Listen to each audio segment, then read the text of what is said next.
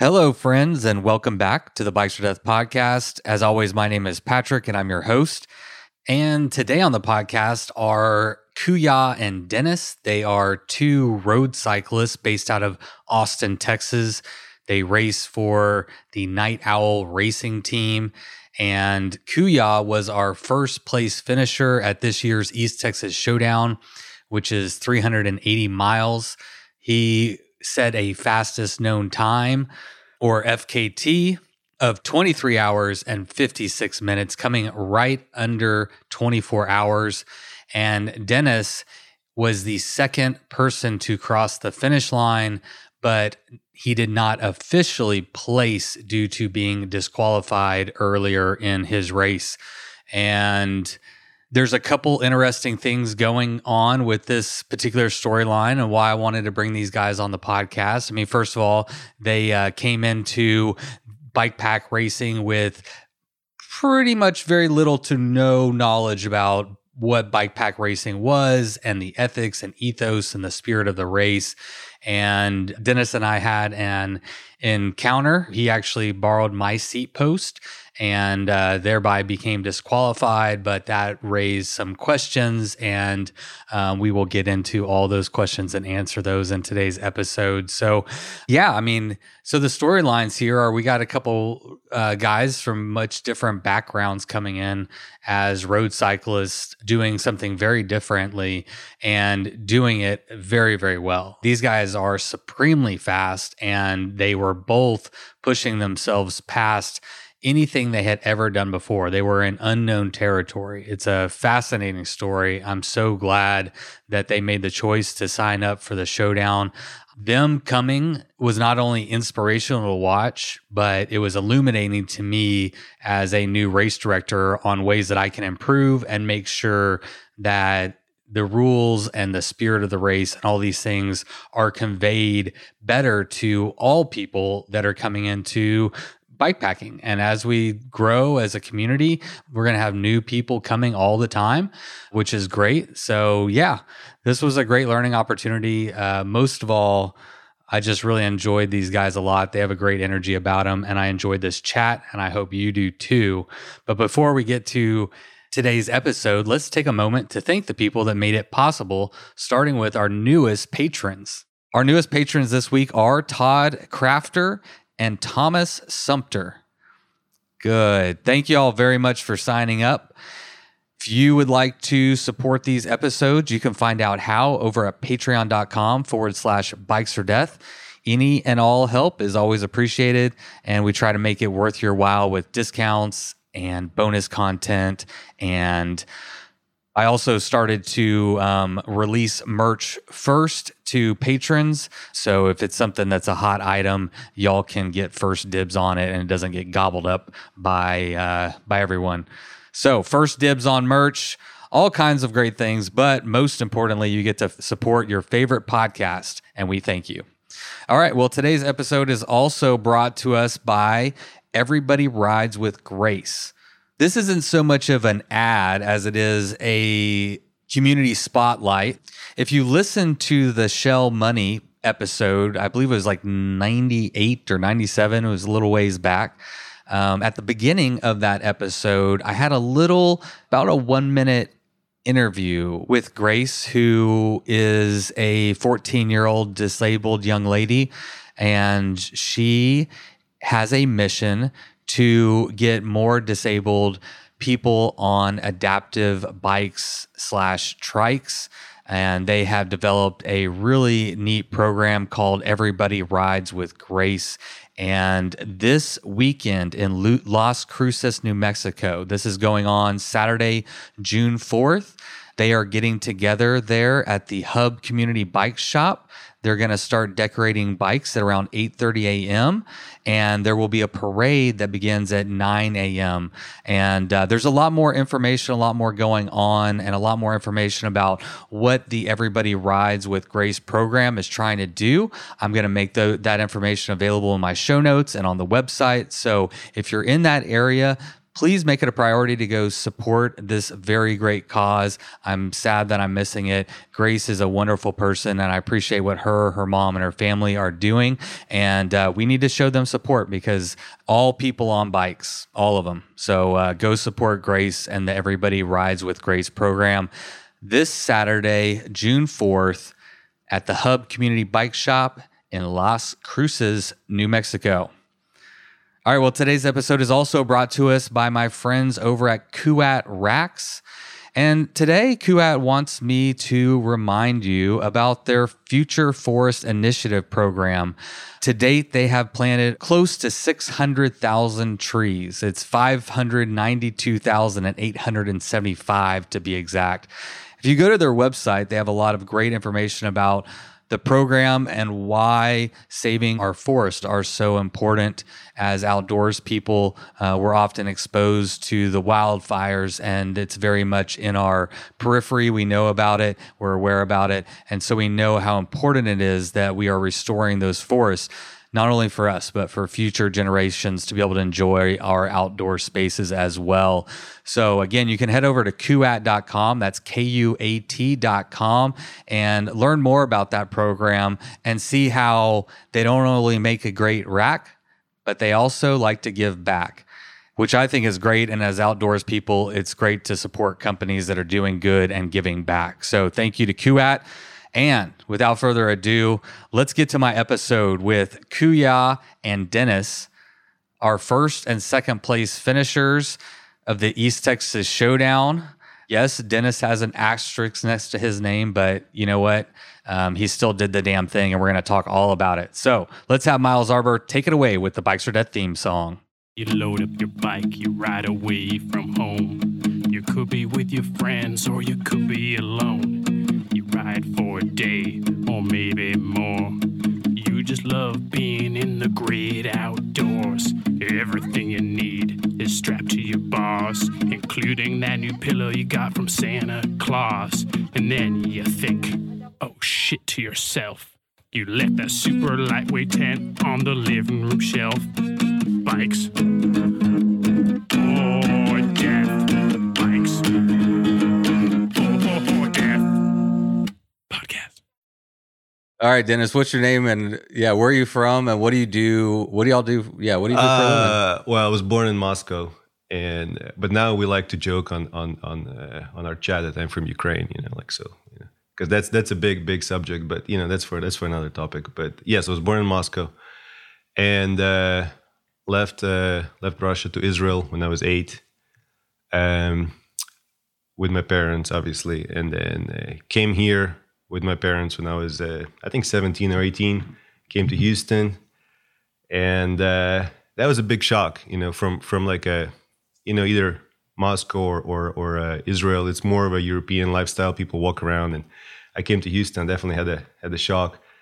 I didn't see too many people outside. It was definitely middle of a summer, really hot. And I was doing my exams, trying to find a job, and I was like, well, look at Austin. This place looks awesome. I have to move to Austin. So I tried to find a job in Austin, and it was right before the .com bubble burst. I found a job, got in before everything went to complete mayhem, and never looked back. Stayed here. Went to UT, studying computer science. At what age did you come to Austin? I was 17 or 18. Wow. Yeah. So your parents gave you a lot of independence, or you gave yourself a lot of independence? I think I was like, I was ready to fly out of the nest. Yeah. Yeah. It was like, I need to get out. And was programming your path forward with that? Yeah. That was definitely, the .com bubble was happening back then. Everything was blowing up. So that was the good wave to get on. Yeah. And definitely got as long on as you it. didn't spend all your money on Ferraris in the first few years before it crashed. Yeah. Well, I didn't have that much money, but I definitely did buy like a really nice sports car. Got a few speeding tickets. That was definitely. When you're 18, what else are you gonna get? Like, you don't know any better. I would have got myself a bike. that was my first road bike. So like I got myself a car, bought myself a road bike over here in Austin, a bicycle sport shop. It was like a Trek 1000, and yeah. Why'd you buy a bike? Did you see a lot of people like riding around in Austin? You wanted to get in on that, or why did I get a bike? I mean, I didn't know anyone that well yet. I didn't go to school yet, and I was like, well, I loved cycling. Back in Israel, I was actually playing basketball, but over here, I didn't really know anyone, and I loved riding. I had a mountain bike in Israel, so I was like, I need to get a bike. And it's a great place to ride a bike. And I was like, well, let's get a bike and go ride it. And I did that. And then once I got to school, the bike kind of was more of a secondary thing because it was more partying and other things. You get to meet people, and it was definitely more fun things to do. But for a while there, I was just working. Before I even get to school, I was working full time, and I had a bike, and my apartment, and that was it. But once you get to school, that's where the fun was. Fun, quote unquote. Yeah. Oh well, I never went to school, man. I went to the streets and I had my fun. Well, I mean, I actually got lucky because a lot of people go through school living in apartments, and I got to experience the whole co-op culture. And there's a lot of people that ride bikes in a co-op, and there was another place that you get to experience in the cycling culture. And we had I moved from small co-ops to larger co-ops. We had I lived in a German house. It's about 20 people, and everyone kind of works. So some people do the dishes, some people take out the trash, and some people do maintenance. And same thing with the bigger co-ops, Pearl Street, we had 120 people there. Same thing. Some people cooked, and the kitchen was, commercial kitchen. We had inspectors come in. I mean, I have all kinds of stories from that place, Wow. so. So that's where you lived instead of like a dorm or whatever. You lived in a co-op. Yeah, I definitely lived the whole experience was living through co-ops, and it was great. First, it's definitely cheaper than living anywhere else, especially if you get to be an officer. I was the computer room manager officer. Mm-hmm. Got half off. So just think about it. I lived half off meant that I had a room with food for $300 a month. That's insane. In Austin. In Austin, that's insane. I mean, I'm sure now it's more expensive, but back in 2003, that was still really, really good. Yeah. I never even heard of a co-op before. I didn't even know those existed. Yeah. Yeah, some cities more than others, but yeah. Yeah, I don't know if in my small city there is one, but I guess in bigger cities where cost of living is so high, it makes a lot of sense. It's like hostels almost for travelers, Exactly. except for y'all aren't really traveling. You just want to be here for a while, but you're willing to shack up with a big room with a lot of people. It is kind of like hostel because a lot of international students, when they would come to Austin, they wouldn't necessarily get an apartment. They would look for a place to stay, and a lot of people recommended this co-op. So we'd have maybe 20 to 30% of the people that stayed in those co-ops were international students, exchange students. So they would stay anywhere from 6 months to a year. And, it's kind of like a hostel, but for a long term. Yeah, that's what it sounds like. It was definitely really fun. You get to meet a lot of people. You get exposure to a lot of cultures. The sad part, they would leave, but then you get to still make, lifelong friends. And every now and then, I still have, my friend Lars. We're still really good friends to this day. And, we go on vacations together and things like that. Yeah, that's awesome. All right, Kuya. Right, sure. So my name is Kuya Takami. So I'm from Japan. So people call it Takami Kuya back in Japan. But That's your nickname? no, I mean my last name goes first and then first name goes last in Japan. So it's Does it really? yeah. Wait, what? I don't have a middle name because it's also like in Japanese name. So in Japan, you say the name backwards? Yeah. I'm Takami. No, Kuya? English, you say the name Well, backwards. yeah. No, I'm kidding. Oh, okay. But yeah. We do a lot of things backwards here, man. Yeah. You figured that out, right? So I'm similar story. So I came to United States when I was 17 through like exchange program. Actually ended up in Wisconsin. Oh, man. Initially, I was planning to stay for 1 year exchange program, but I had amazing like host family, and we connected, and I had opportunity to kind of pursue like academic career afterwards. So How old were you when you did that exchange? I was 17. Okay. And I stayed for 1 year and then decided to go to college in the States after that. And that became like never ending, like grad school, and actually got PhD in mechanical engineering and robotics. Oh, wow. And oh, shit. so I do coding and hardware stuff like Dennis as well. But yeah, then I got a job. I was working in DC before coming to Texas. But yeah, Texas was also another coming out of academia to actually work for private sector. So I moved to Austin about, I guess, 4 or 5 years ago now. Okay. But I grew up in a town called Toyota, like the car company. Yeah. And we actually make cars there. And probably 99% of people works for Toyota indirectly or directly. But Your hometown in Japan? yeah. Oh, wow. And it's like- So you're from Toyota, Japan. Right. Oh, Yeah. gosh. I was made into it. I was made Toyota built. Yeah. What's funny, he's not driving a Toyota. He's driving a Subaru. Yeah. So that's Is that your Forester outside? Yeah. Yeah, I just bought a Forester. Oh, that's Drove it here. great. Man, I don't know if you saw my big old van. That's not good for gas. Yeah. But after that, I had a 4Runner that went away during my divorce. But so I just got a new like family car, and I'm getting 24 miles to the gallon, and I'm just like, oh, this is so nice. So I went from spacious. 12 to 24, 12 to 24 miles, and gas is insane right now. So you work with robots? No, right now, like I do consulting for like companies in like scientific domain. Okay. So I teach people how to program, normally engineer or scientist, and also consult on like how they can adapt new technologies to their environment or culture in the companies. Yeah. So and don't take this as a diss, but educate me, like why are you in a position to be consulting with all these other companies? You look relatively young. So like our company is kind of specialized in that domain. So you work for a company yeah, that does does consulting. this. Yeah. Okay. All right. So Yeah. we're like Austin based, about like 80 to 100 people, pretty small company, but specialized in like scientific corporate, I guess, to support there. So does that explain why you've been flying all over the United States and it's taken us 6 weeks to get an interview? It was more of like bike races. But that's a better answer. Yeah, but like last month I was back in Japan for a job, and I was there for like about 3 weeks. Nice. Very cool. All right. Well, let's talk bikes now that we know who the hell we're talking to. I'd like to get both of your just cycling history. So you picked up a bike, Dennis, when you were about 18 or so. And Yeah. So what was that transition for you into now you guys are on a fucking team and you're Right. serious and you're fast and you got expensive bikes? Like that helps. Yeah. Yeah.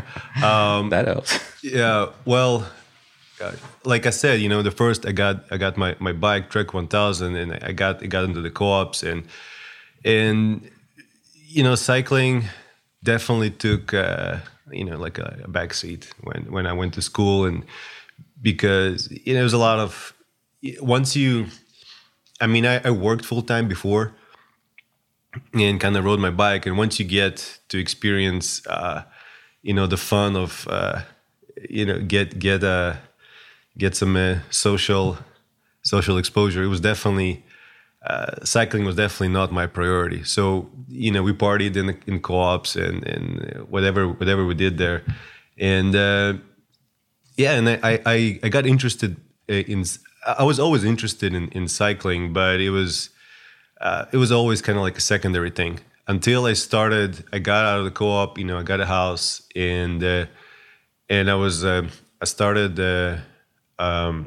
started my own company, and I realized that I need to start doing something, because like I can't just sit in front of a computer like 17 hours a day. Yes. And I was like, well, there's a bike right there. Let's go ride it.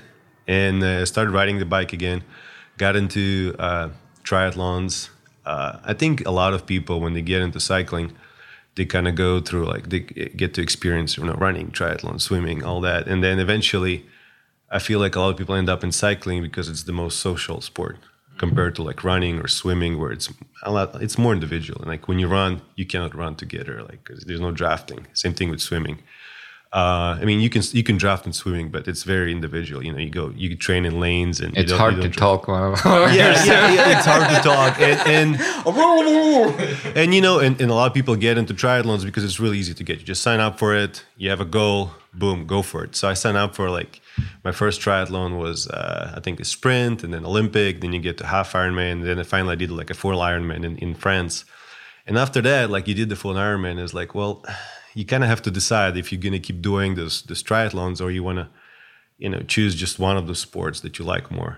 And I was like, well, I like cycling more. So I started going on group rides. And I think having Austin community is really great in that regard, that it's really easy to get into cycling here because you have a lot of group rides. I don't know how is it in other cities, but in Austin, you pretty much can get into a group ride any day of the week. Yeah. And I started going to Mellow Johnny's group rides, and it kind of like snowballed from there.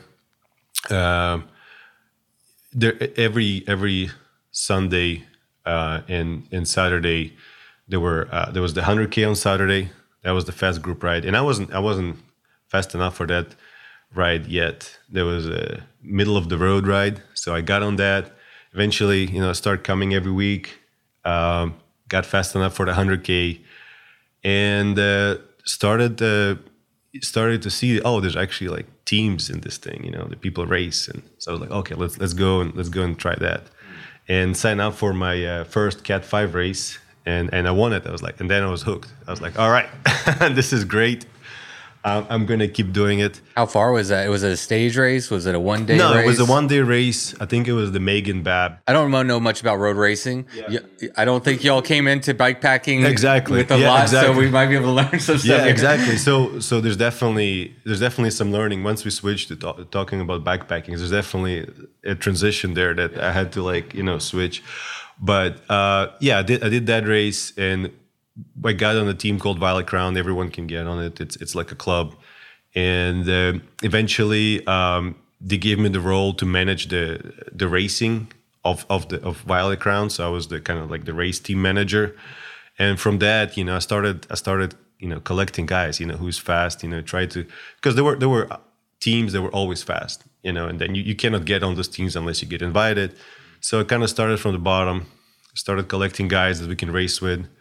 And eventually, at some point in 2017, I was like, well, I think we kind of like outgrew the structure of Violet Crown as a club. Let's start our own team. So we started Night Owl Racing with 3 guys, and eventually, you know. So who are the first 3? Me, Freedom, which is for us, you know, Freedom. It's Jose Rivera, but everyone calls him Freedom, and then Alan Guo. That was the first 3, and then we collected people real quick, you know, because we're pretty fast. We won a bunch of races that spring. So what time frame? How long ago did you start Night Owl? 2017 in the spring.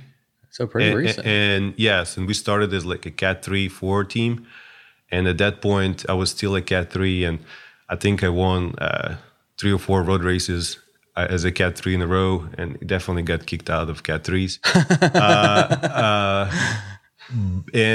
But that helped, I think, to recruit other guys, because I think, you know, other guys want to be with faster guys. So definitely that helped, that exposure. And we got Mark and Jake, and we got a lot of people quickly. I think Andy, and and we grew today. I think we're over 20 people. Wow.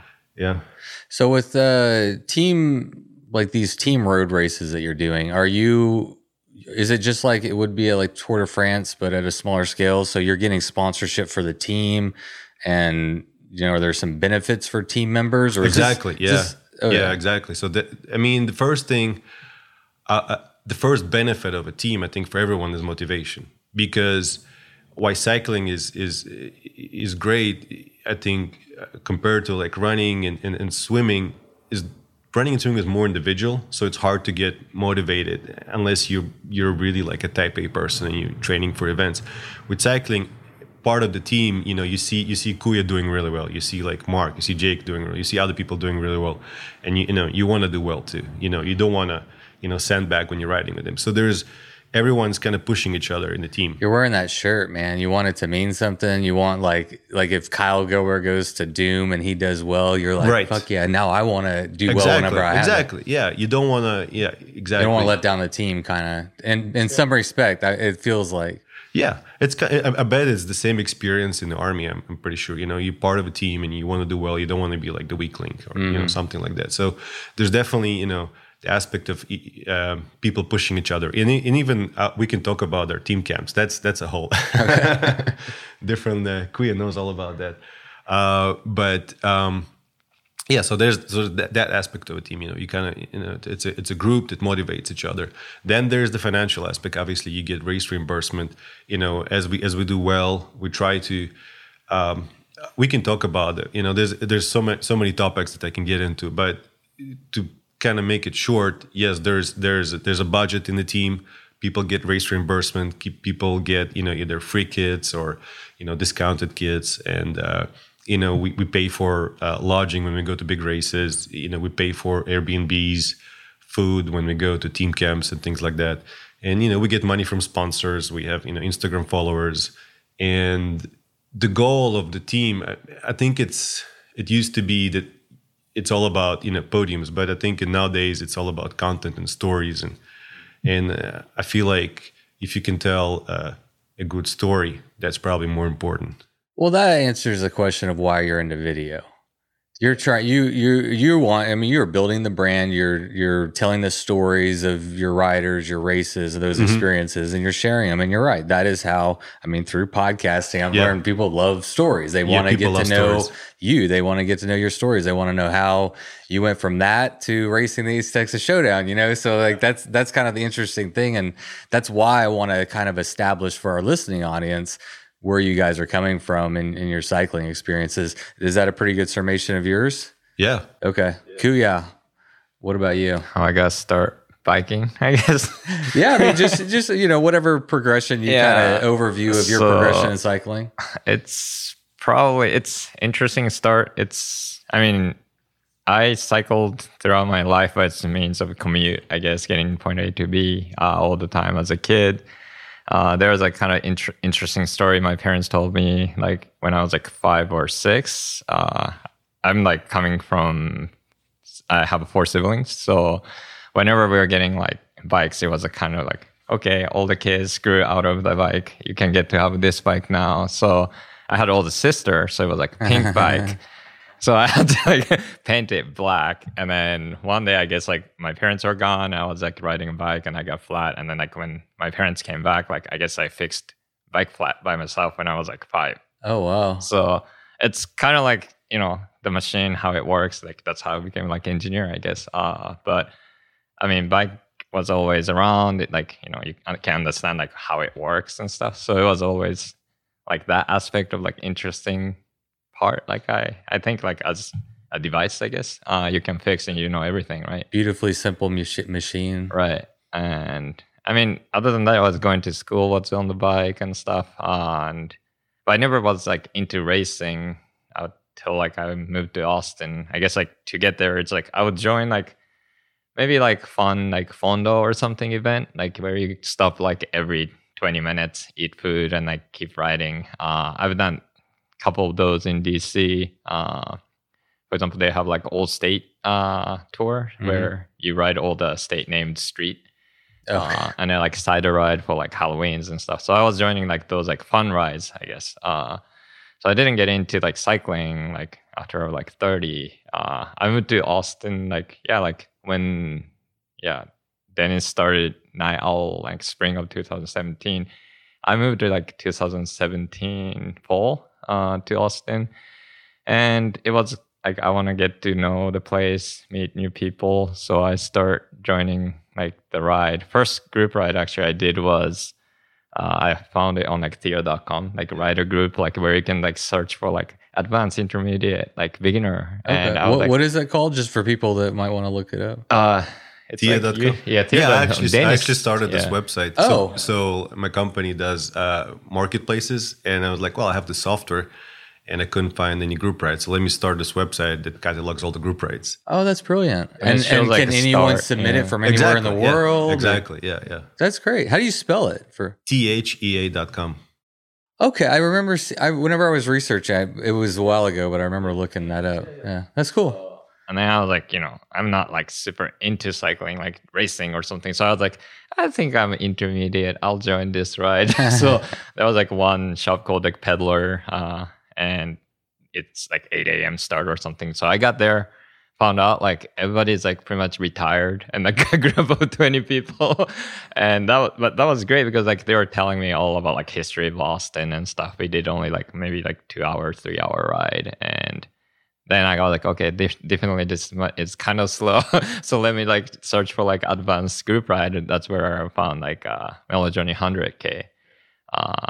And I wasn't riding enough. So like when I start riding, only the ride I do was that ride. And I was getting dropped like pretty much every week. It was basically a race. Yeah. It's 62 miles, about Yeah. 3,000 feet of elevation. You go to Southeast Austin. Right. And the first couple miles, you kind of like noodle it, and then once you get on the, I think one of the roads, depending like 30 minutes in, everybody's just going and hard. then it's just hammer drops, and then whoever can drop, whoever. Right. And so that's when y'all throw down and find out who's who. Yeah, you'll know. But I was You'll the one find who out. was like, pop in like from off the back, and I was like, okay, I have to start riding a little more. So it started like 2 days a week, 3 days a week, and 4 days a week. And then like, I'm like, okay, I'm not getting dropped anymore. And that's when I think around then, like Dennis was like, I think one of those like 100K ride. He was like, hey, do you want to come ride with our like team ride on Tuesday night? And they ride at night, like night owls, right? And with like flashlight, and like they just also like took me to the ride, but like I got dropped first like 3 or 4 rides when we did together.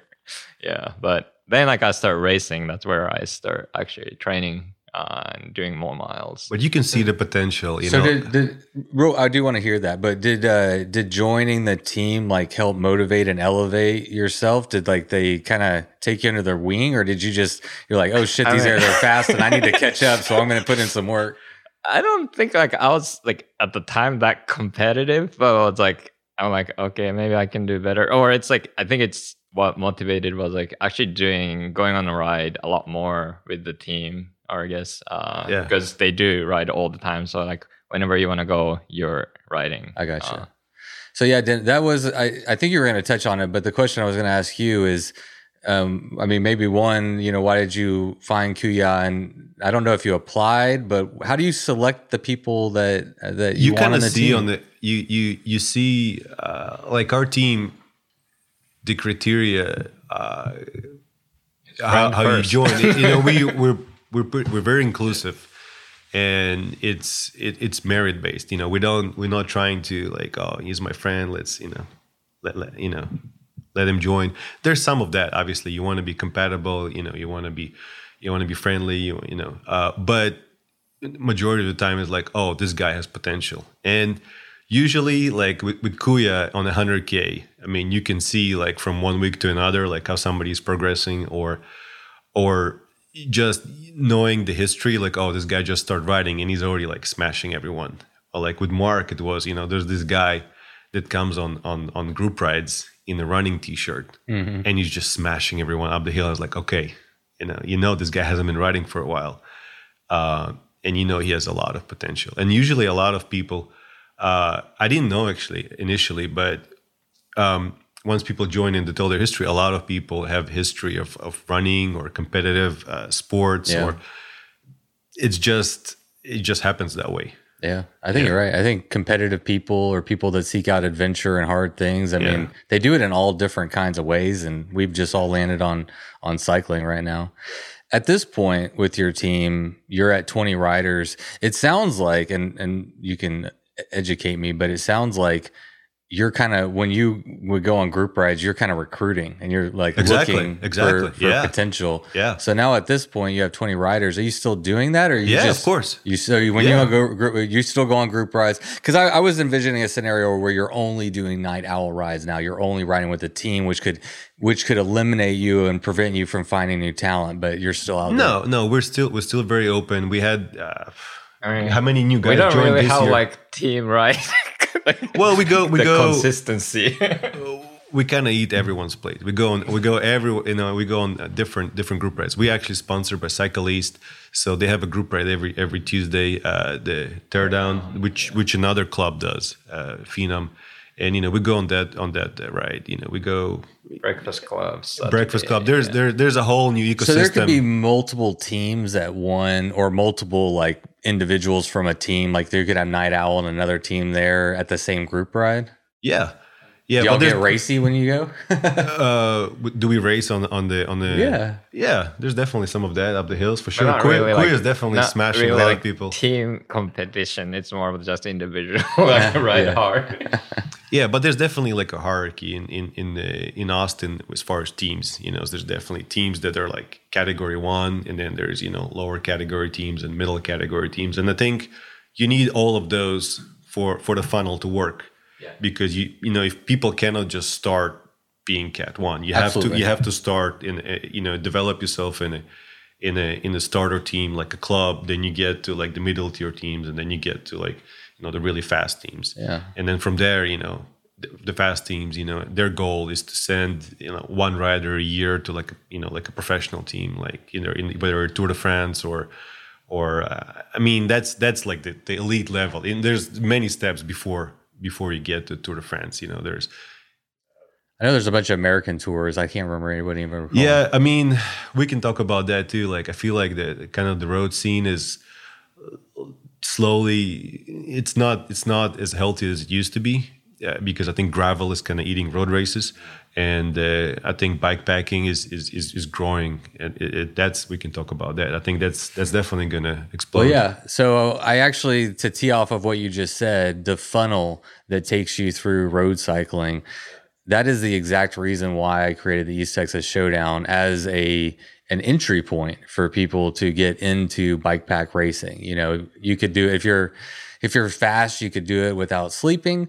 If it's your first one, you can sleep 3 times, you can sleep 4 times and get it done, but you can get that experience under your belt. And that's what I wanted to provide. It's the same thing with I have a bikepacking route in Sam Houston National Forest that's only 62 miles, and it's an overnighter. It's very, very easy. A lot of people can do it. And that's been a big focus of mine is, right. I'm not a professional racer or anything, but I want to give people those opportunities to get introduced to the sport, get introduced to pushing themselves a little bit further. And so that's important. Yeah, I think so. Because if you have a step that is too high to step on, that a lot of people are going to be like, well, this is not for me. But if you take, smaller steps, well, back in the day, it was just like nothing, and then the Tour Divide. It's like you just train in your backyard, and then you go ride 2,500 miles. But now we have that progression there, and those opportunities for people to and honestly, like even East Texas Showdown for us, it was kind of intimidating. When we saw like 380 miles, we were like, whoa. Well, that's my exact point. Is like that's what I want to do. Is I want to attract people who are in a road cycling or whatever. It doesn't matter whatever your motivation is, but I want it to be attractive to a vast array of people, yes. know? So that's where I want to get to. Where were y'all at? Like, what were your thoughts going into these Texas Showdown? Like, you were scared. Definitely. You had no bikepacking knowledge. Like, where were you at in your bikepacking journey? So I have 2 daughters, a 4-year-old and a 9-year-old. And for me, the way I got into bikepacking is like, how can I, that's kind of selfish. How can I exercise and at the same time have fun and introduce Dina and Leia to cycling, to outdoors, to having fun. And I actually built, and I was like, okay, so how can I ride with them?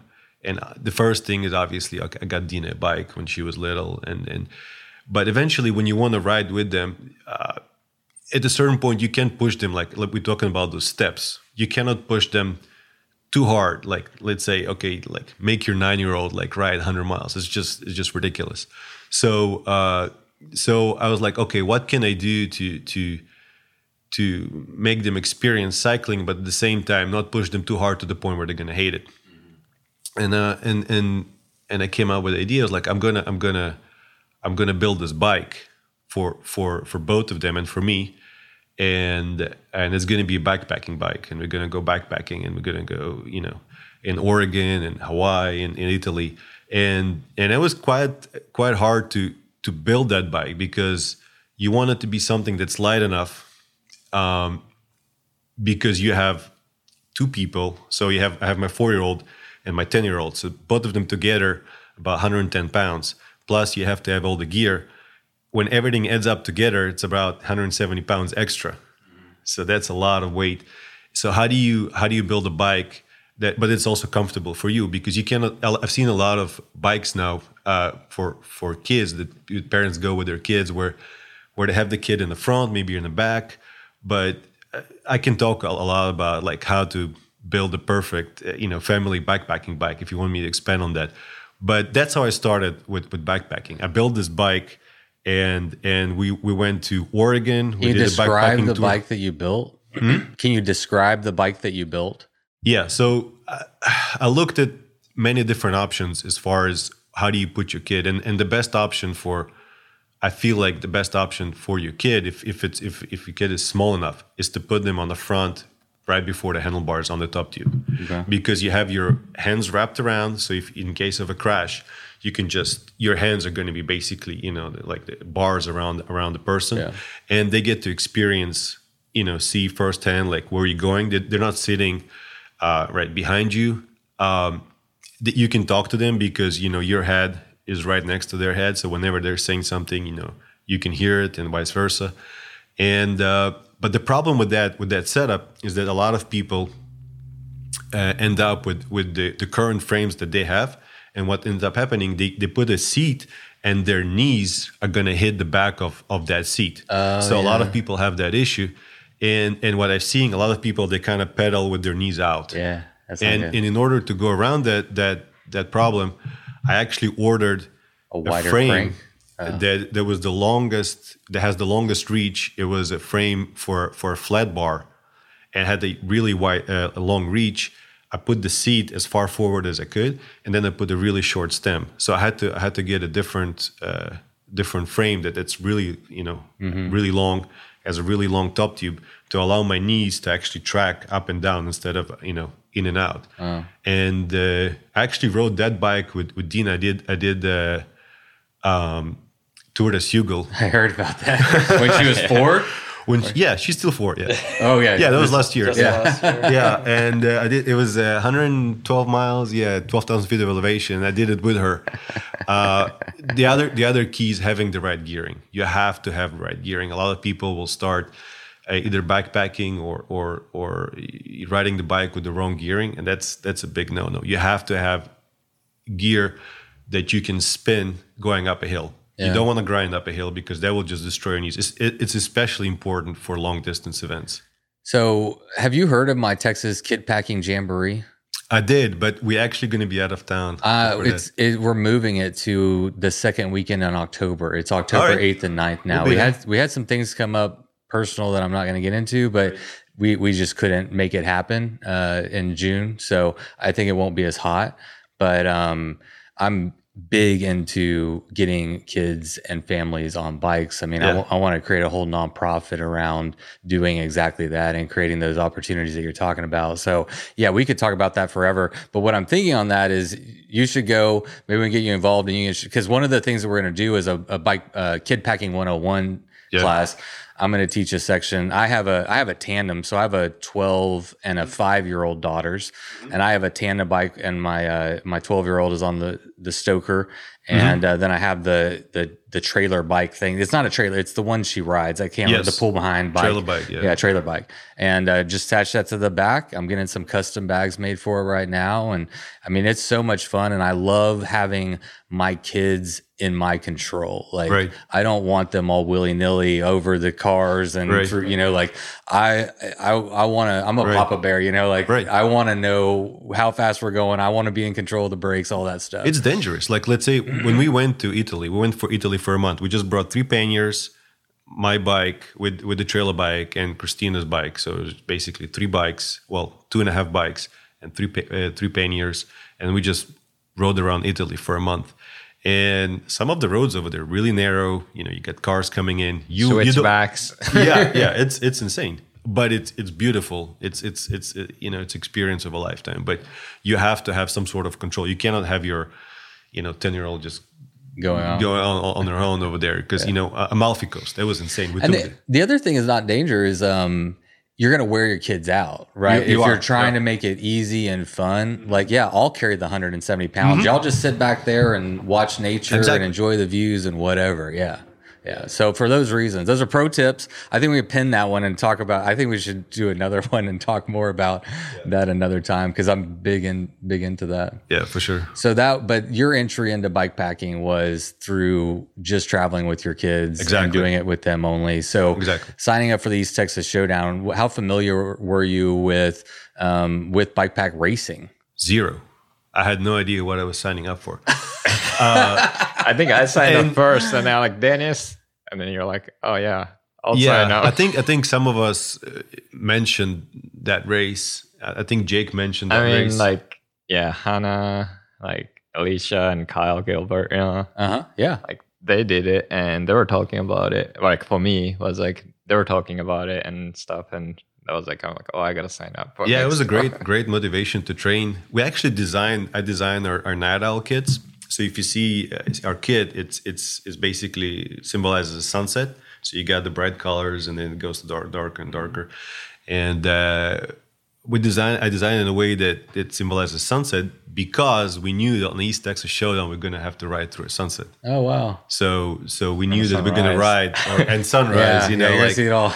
So I was like, all right, that kind of came, inspiration for the kids came from that idea that we're going to ride through the sunset. The kids turned out great, by the way. Yeah, they're great. Yeah, definitely bright. That's another goal. You want to have something that's really bright, so for safety. Yeah. I don't like black kits. They look really cool, but for safety reasons, that's a big no. Plus, we live in Texas and it's hot as fuck. That's another huge issue. Yeah, I mean it is. I went riding 2 days ago in the middle of the day, and I mean it's just hot. Yeah. All right, Kuya, what about you? What was your bikepacking race knowledge leading up to? It's kind of interesting because I received that Dennis is trying to make kids do things. I received actually my dad. Like I kind of was just thinking back, and I'm like, oh, have I done like bikepacking? Like I actually did bikepacking first time was like I was 3rd grade, and I wasn't attached to bikes, so it was like a normal bike. But it was from our town to Tokyo, which is about 300 miles. Whoa! And it was like, okay, we're gonna go to Disneyland, but you have to ride there. So we carried all like pads and everything, like I don't know, like in the panniers and stuff, and it took us like 5 or 7 days. Oh, so who did you do this with? Your dad, your family? So my dad, my 2 older sisters, myself, and actually like bikepacking in Japan is pretty easy in a sense of like a lot of public buildings and stuff are like open. So we did it during summer break where you can use like, shelter from like school building, or you can go to like shrine or temple. Like normally people are very nice. So I remember like getting tea and snack from like shrine, like, monks, like they're like, oh, you must be tired. And then they're like, oh, you can like pitch your tent outside our yard or whatever. So it's pretty open, safe. I remember it now. Like I'm like, oh yeah, so I've done it. And then like I didn't touch bikepacking for like forever. Okay, hold on. I have to ask you, like, where did that, do you have any idea where that idea came from? Like, for your dad had this crazy idea, or? Yeah, because that's pretty wild. 300 miles. Yeah. All your kids. I mean, we were just talking about kid packing. Yeah. But, so my dad is. How old were you back then? 3rd grade. So 3rd grade, 9. So 8 or 9, yeah. Oh my God. And all that, like everybody had to carry their own stuff. So this is next level. Yeah, this is next level for sure. I remember So my dad coming from like his track and field trained in college, and he was doing ultra marathon by the time I remember him, and so he's been always active. And I don't know where the idea came from. Like, I mean, having like a lot of kids, so 5 of us, and normally like we wouldn't get like everything we want, right? Because it's just so many kids. But I think it was just like our parents are kind of trying to provide the experience to kids. So like we wouldn't get newest games or whatever, but they're like, oh, we can go like travel to Europe or travel to India. So like they would do like a lot of big like family trips like those, and also like some kind of like, okay, now we get to go and camp here, or bikepacking, I guess, for this case. And we did maybe couple other ones where we did a little bit shorter, like 3-day bikepacking when I was 4th grade. But yeah, I guess that was like first experience I guess I had with bikepacking. But I don't remember that much. I mean, it's a long ago. Yeah, it's impressive. I mean, yeah. And your sisters too? You said they were older than you? Yeah, my sister, 2 years older, and that's amazing. Another 4 years older. You're a natural talent. Or I don't know. Or got the genes for it. I was fooled. And your dad is talking about like adventurous people. Like your dad was an ultra marathon runner. Man, that spirit to just like move and try things hard and not be afraid to take on a really crazy challenge. Yeah. Well, it's kind of. I think Dennis is now doing that now because like he's running with like his daughters at night and stuff, and that's how like I was growing up. Like after dinner or whatever, we'll go on like 30 minutes to 1 hour run all the time. So I think that base training for like 20 plus years paid off. But yeah, nice. And then so after that, I think I remember backpacking was like maybe a few years ago. I tried to do that in Japan also. But I just didn't know, and like elevation change in Japan, like temperature could change quite a bit, and I got like very cold, and then I bailed out and got on the train, made the shortcut. But then this East Texas Showdown was like another thing of like I never rode more than 170 miles on the road, and also 100 miles on gravel. So it was like unknown territory for us. That's so funny. That's beautiful about like Japan and Europe is the trains. And I think it's huge for backpacking because sometimes you just want to ride this beautiful stretch of road, but you don't want to like go like 200 miles on a flat, between them. And in Italy, you can do that. And like the last cabin is for cyclists. They have the bike racks over there. So all the cyclists congregate in the last cabin, and it's kind of like a social thing. It's like a hostel for and you're going from one city to the next because let's say you want to take a shortcut, you don't want to ride because it's not the most scenic road, and you get to experience other people, you get to talk to them, And I think like it would be really cool if we had that in the United States, where you can take like a shortcut between like 2 stretches of road that we have that up north. Do you know about that? There's a train. They actually have bike tours and stuff to go off it. I looked at it briefly years ago, but it's up in the north of the country and it goes east to west or west to east, and you can get on and off at various points. And there's Amtrak, or I don't know. Yeah, I've never done it. I just remember reading about it. Was probably on bikepacking.com a while ago, but we don't have much of it. I'd love to see a lot of it. Yeah, it's definitely, especially for cyclists or even if you're a hiker or whatever, you just need to get from point A to point B. Yeah, that's definitely. And then also the fact that all the cyclists congregate in that cabin, you get to talk to people and you get to share ideas. That's huge. Where both of y'all answers, it sounds like y'all have ridden all over the country, especially like you're talking about Hawaii and Italy and all these things. Like, where's the best place you've ever been on a bike trip? Well, my first like bike trip, I went with a girlfriend to Maui, and we did the circumference around Maui, and we climbed Haleakala, came down on the Skyline Road, which is kind of like gravel. It's not gravel; it's like crushed lava rock. It's really sharp, but it turns to gravel. You get those beautiful layers of different climate zones. And Maui is just beautiful, and we're actually going there again with just 2 of my daughters. We're going to go in June because it's the easiest a place I feel like to ride, because the distances are not too long. There's so many things to do. In the United States, I feel like if you want to get like an easy, I wouldn't say it's easy because you still have to climb, Haleakala, but it's, for me, like I would say that's the heaven of bikepacking. Really? For Maui, yeah, for sure. So tell me total miles and the type of terrain. So are you going like into forests and down to coastlines? Like, yeah, so you get to different climate zones. So as you climb up, you get through,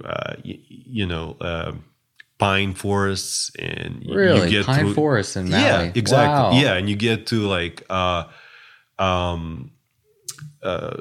grasslands, just beautiful like grasslands. The cows on those grasslands, they have ranches on those grasslands, and the beef is just the best. Happy cows. Yeah, happy cows on that grass is just picture perfect. And then you get like, crazy, volcanic landscapes like you're on a moon, and, you get the beach, obviously, jungles. You just get so many different zones in very, few miles. You can go like 10 miles and it's going to be like completely different landscape. So there's so many things to see and do, and there's stops and there's waterfalls and there's always place to get water. That's huge for bikepacking. You need to have water. I mean, food is one thing, but if you get stuck in like West Texas without water. I mean, we did some of those team camps in West Texas. I mean, that's sketchy stuff. If you end up without water in West Texas, that's pretty dangerous. You don't want to take your kids on 100-mile West Texas backpacking as the first try. But I feel like Maui is definitely like. So how many miles is it around the circumference? Or kilometers? Yeah, miles. I don't think in kilometers anymore. There are two loops. There's like the Norton part and the southeast and northwest. And the northwest is a smaller loop. The southeast is a bigger loop. And you climb. I think it's maybe like 300, 400 miles, something like that. All right, you're selling me. I'm gonna I'm gonna Google this after the interview. Yeah, I'm into that. I've only been to Kauai, which has to be a kind of similar. And it was an amazing experience. I backpacked all the islands, and I did Kauai. And the story with Kauai is, ideally, when you backpack those islands, you want to be in a loop because you want to come back to the same spot. You don't want to kind of retrace your steps. At first, it adds mileage, and if you're in a loop, you get to see new things. And with Kauai, as you climb towards the Napali coast, if you go clockwise, then you end up in a cliff. And we actually we're me and my friend, we're like, well, how about we'll try to go around Kauai. It's basically, the road is like a C shape, and then there's Napali coast, and maybe we can find a road. We went through, I think it's called Alawi or Alaway swampland, and there's a trail, and we basically disassemble our bikes, put them on our back, and we try to see if we can connect the roads. And what ended up happening is we came down to the end of the road, and there was just a cliff, and it was like maybe 1,000-foot drop, and we were like, whoa. No, there's no way to connect. Beautiful view. There's no way to make it a loop. So that's the only issue with Kauai. You cannot make it into a loop. Versus Maui, you can make it into a loop. You can actually make two loops. Oahu, too many cars. It's just not. I mean, it's not great for cycling. Big Island is great if you're without kids, because the distances are a lot larger. Bigger distances, and you have to ride much longer between water stops, and the distance between different climate zones is also larger, and you have a lot of area where you it's kind of monotone, and also the vegetation. There's only certain part of the island where the vegetation is developed over there. The other parts are fairly new because it's the newest island. It's still active. There's a volcano over there. It's also beautiful. So I would say, if I had to backpack on the Hawaiian Islands, I would say Maui is number 1, Big Islands 2, then Kauai, then Oahu. You have a true adventurous spirit, not because of the places you've been, which speaks to that, but because you're the type of person that will look at a road on a map and say that doesn't connect, but I'm willing to dismantle my bike, ride to the end of the road, dismantle my bike, and walk off into the fucking forest just to see. Just to see, yeah. That's adventurous. That's true adventure. You know, that's when you don't know what you're getting into and you're just going.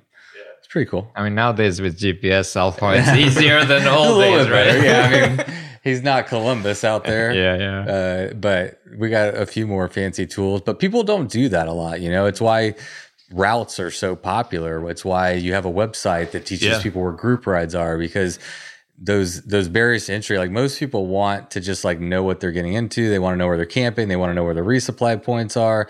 And taking that next step to just literally walk off into the unknown with a dismantled bike on your back that's what people don't often do. They talk about adventure, but that's real adventure.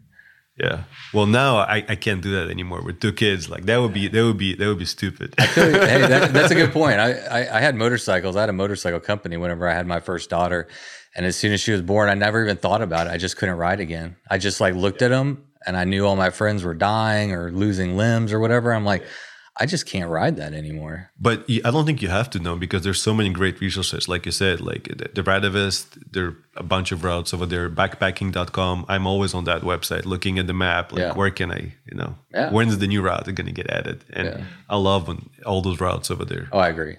They're great. And and they're also just a guideline. I think oftentimes, you can modify those routes, and I do that too.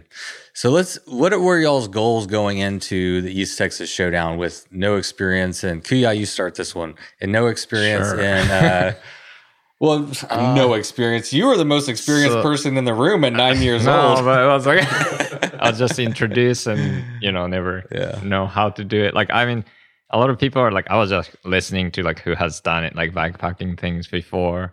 But at the same time, it was just like, I mean, we had one goal, which is like Dennis and I, we're going to finish first place together going in. Okay, y'all did? We were like, I think we have our legs, like I think we can keep up with like whoever the fastest. So that was like, we were like, the plan was like, okay, we'll like keep up the fastest person in this ride. But at the same time, like I had no idea how to prep, like how to pack my bike for this specific like event, because we weren't sleeping. But yeah, it was like very unknown territory, and obviously we didn't prep as well as we thought we could be. Well, what did you do to prep? Like, did you research? So I mean, it was. You just like, there's the route. I read like fast. One comment. I've only read 170 miles, so I'll just go fast. People are like, oh, just bring extra brake pads. That's like only one thing. I was like, okay, I should do that. But other than that, was like, it's just like was just so like unknown. For me, it was kind of scary, because it wasn't necessarily going really fast, but it's the mileage. And the longest I've ridden before was 170 miles. And at that particular mileage, after riding for so long, you get all kinds of, even if you have like a small issue, it can develop and inflate into a giant problem. Mm-hmm. Knees, hands, all kinds of things like that. So I was kind of worried about that aspect, not necessarily, bonking, but having some sort of a mechanical, physical issue, like a knee pain or like some sort of. You're going into unknown, so you don't. Your body might complain, and you don't know when, how, and why. Exactly. Well, and I was also joking that there's going to be some dude. Some old dude that's gonna kill us with a bag of dried cranberries. And actually, that's a funny story, because we had a dude in Austin that would surf the weather. And let me explain what that means. So there's this dude, Andre. He was actually also Russian. Crazy dude. I mean, the stories you hear from him are just insane. But he would ride an old, beat up, like 1980s down tube shifters, steel frame with tubes wrapped around the handlebars instead of bar tape. Just crazy dude. But that's how I would describe him. But he would love to kick or to to compete with masters on like S-Works and beat the shit out of them on his. There's definitely pride there. I know people like that. They want to show up on like a clunker and t-shirt. Yeah, he showed up on the clunker and beat the shit out of those masters on S-Works, and he would love it. But another thing he did, he would surf the weather. And for example, in Austin, we had a lot of storms that come from the northwest, and you get that front where the wind is, and so he would ride north. And you would get like a tailwind before the front came, and as he came close to the front, the moment he hit that wind, he would turn around and surf that tailwind on the way back, and you would do like 200 miles, and you have crazy average because you would surf that wind. So you go tailwind there, tailwind back. So I was like, there's going to be a guy like that on East Texas Show, and he's going to kick our ass. It's kind of interesting because like I think like fitness wise, like since we do road race, like we can do like, 6 hours like without a problem. Right. And like endurance wise, but then like our concern is probably was like, okay, what if it passed like 12 hours? How long can we keep up? Or like, yeah, exactly. Yeah. You have no idea. So how did y'all train did you start riding longer miles? Like, did you ride through the night? Did you do any kind of like training to like put your body and test it? We went to team camp. That was our training. We went to team camp a couple weeks before that. That was only like 120 miles or 150? Yeah. It was, our team camps are basically who can drop who.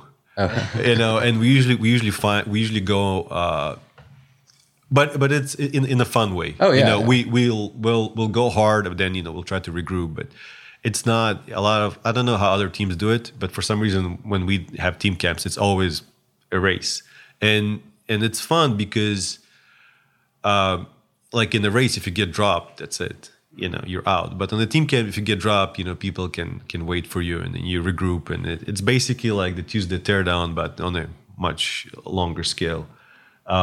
So we did the team camp in Lakey, and we climbed all the hills over there as fast as we could, and we're saying we did that on the team camp. That's not going to happen on the East Texas Showdown. It's going to be really easy the first 12 hours. That's not what happened. That's not what happened. Okay, so what happened?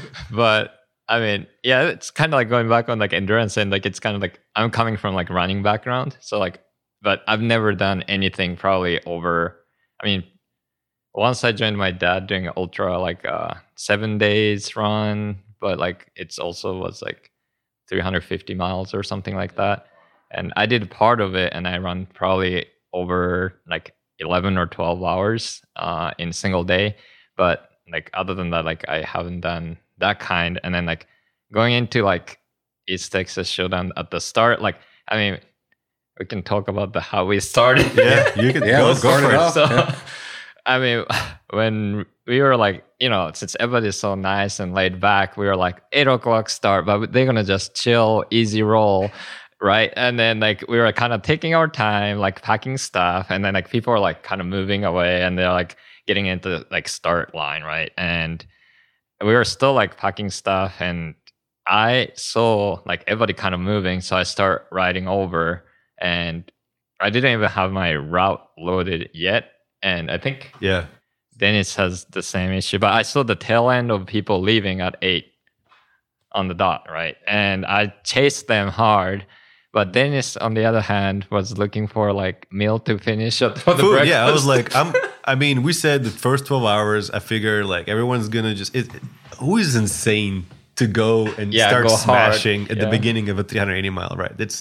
I didn't think it's possible. I think people are just gonna take it easy. They're gonna start easy, and I'll be able to catch up with them. They're probably gonna just have like a big group ride, like a bunch of people, and they're all gonna just start easy. And we at the beginning of East Texas Showdown, there's a restaurant over there, so we ordered food, but a lot of people ordered food over there in the morning. So because a lot of people ordered food at the same time, it took quite a bit of time to get the meals. Next year we're gonna have prepared food ready. We're just gonna do like different burritos that are just ready, and you can just grab them and go. We're not gonna do that because we learned that this year. We learned a lot this year. Yeah. No, there's definitely suggestions that we can talk about it for sure.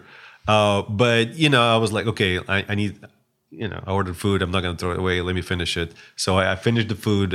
I get out there and I'm like, oh, it's already like 8:05.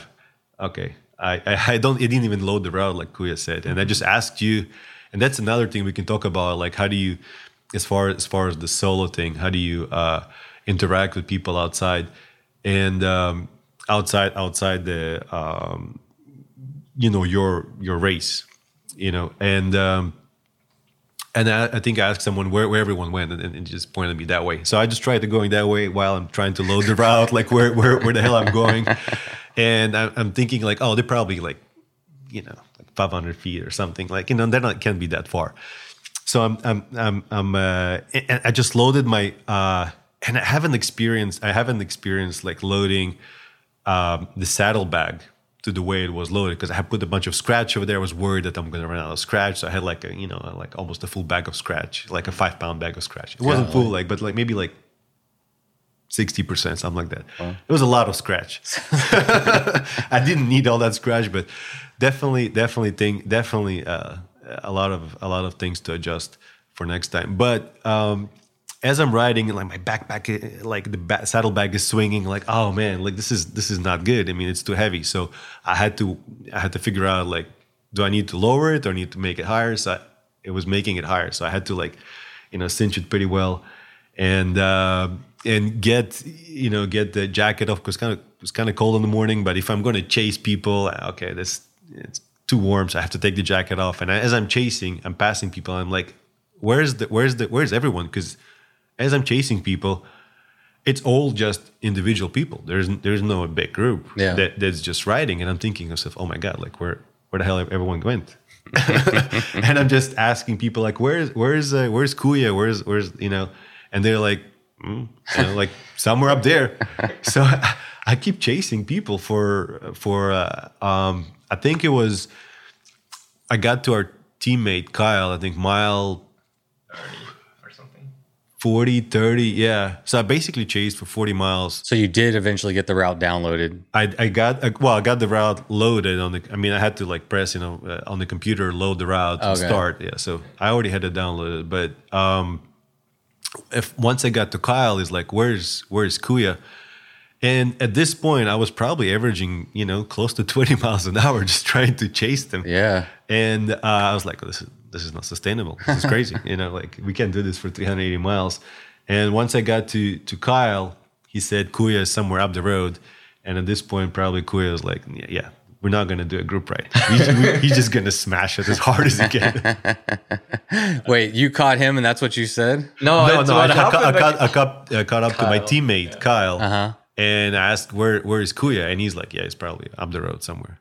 It was kind of funny though, because like from my view, I saw the tail end of the pack of like Showdown. So I was chasing, and as Dennis and I agreed, like, oh yeah, let's just try to keep up with fastest person in this group. So I was like going through everybody, got to the front, and there was like maybe over like 10, 12 people like pushing it. Yeah, like probably like 18, 19, whatever, or maybe close to 20 at that point. And they were going like pretty fast, but I was like, okay, we're not like experienced, like, this like bike packing person, but if they can go that fast, I guess like we'll just trying to keep up. So I was like at the front trying to I guess this is what people do. And then I was asking, I asked like one guy like, wait, like we're not gonna be pushing this hard all the way, right? And then he was like, oh, I'm just feeling great. I'm like, okay. I was just like trying to be like, go as fast as you do. And I think it was like first 24 miles we passed, and then we go on tarmac. I think it's like, I forgot the name of the road, but I know which one you're talking about. 380 or I don't know. There was like some road we go onto first time tarmac, and it's just rolling and straight. Like you can see like probably, I don't know, 2 miles straight or something like that. So when we got to that point, all of a sudden, like somehow like everybody kind of like relaxed. And then like somehow I was at the front, and they were like, but if you guys are pushing this hard, I'll just keep my constant pace. That's where I just like start pedaling at like what I felt comfortable. And I was like thinking like, okay, then it's gonna, catch up like eventually. And at this point, I think we only had like maybe 3 miles or. At what point did you pull into the lead for the first time? Do you remember? Like at what mileage? Yeah, I think so. That was like, I think off the gravel once we got to the road. That's, what we feel comfortable. Pretty much the beginning, like I would say. 24 miles or something. Okay. Yeah, when we get on to the road. Yeah. Did you ever get passed again? No. Wow. We haven't touched on this yet. Yeah, but for people listening, Kuya has the FKT on the East Texas Showdown coming in. It was like 23 hours and 46 minutes.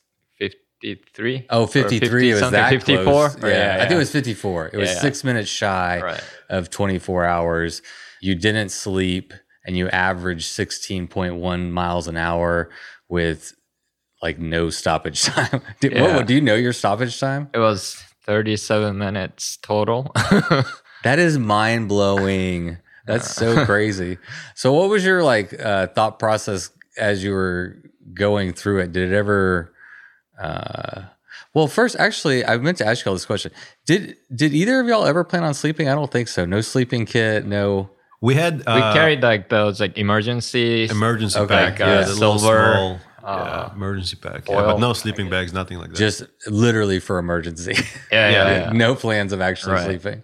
And then like, oh, it's extra weight, and they have not like really like, I don't know. I think like going in, I think we were thinking like it's gonna be. Well, we're the night owls, all right? It would be embarrassing if we went sleeping. That would. We'd have to take your jerseys away. What about your own time goal going into it? Did you have any?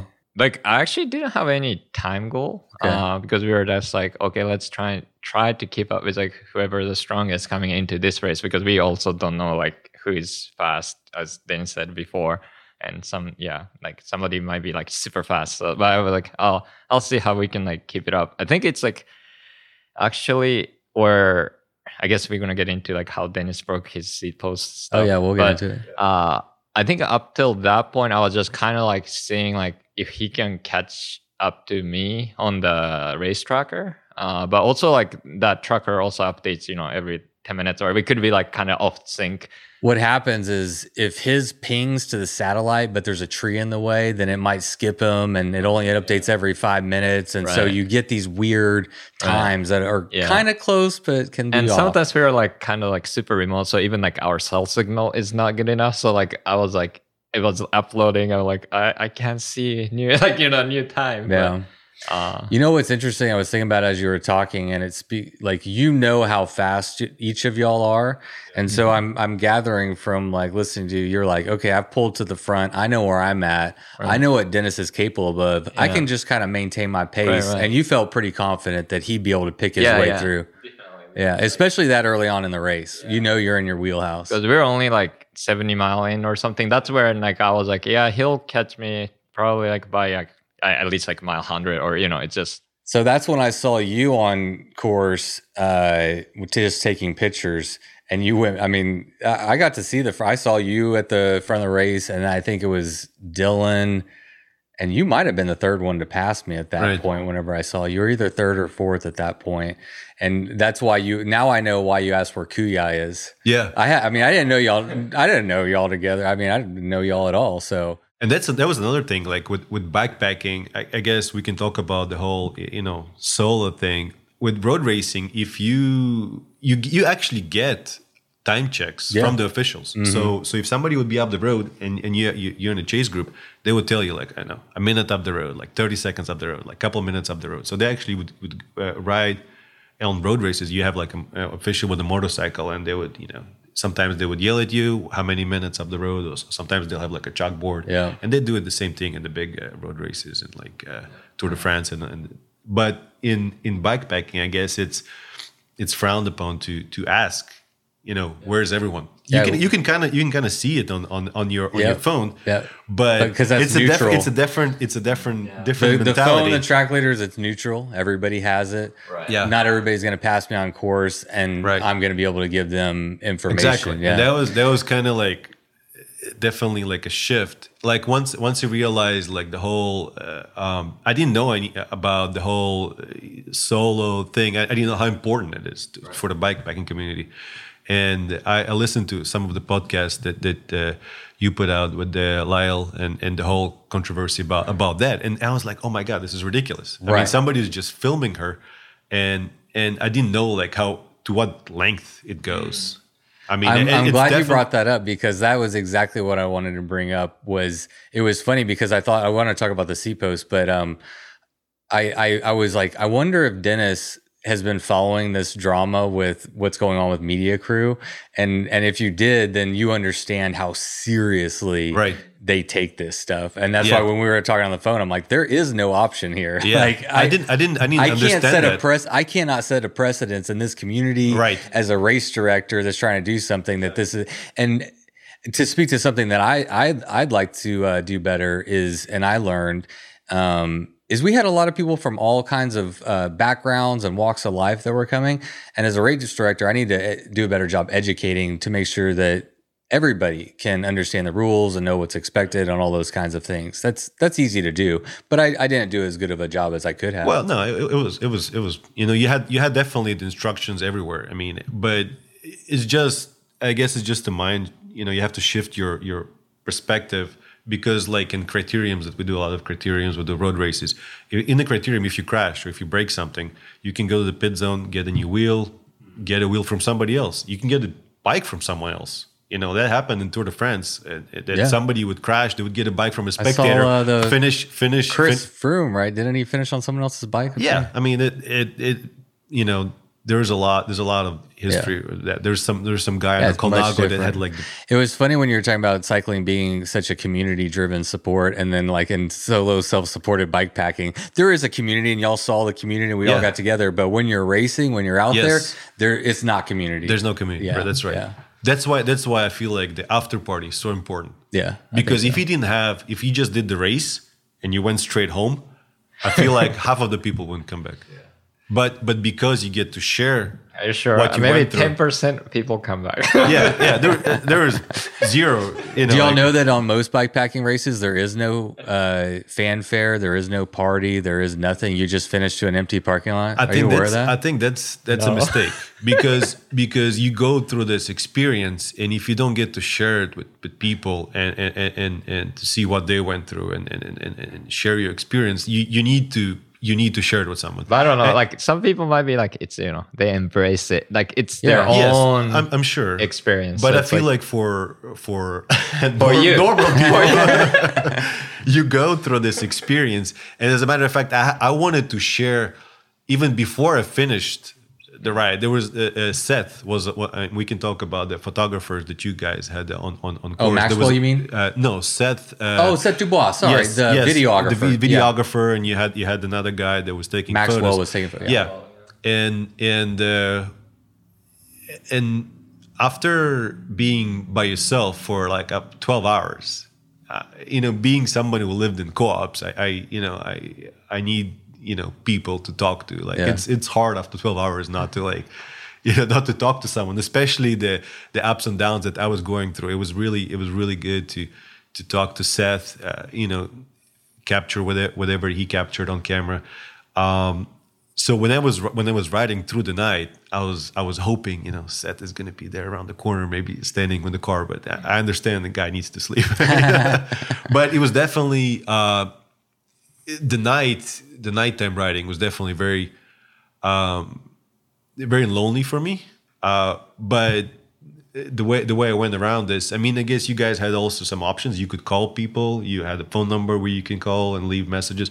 The way I dealt with it, I would record video messages on my phone and send it to the team chat, and then eventually I had enough content from those like video recordings that I made a little clip about, you know, the experience.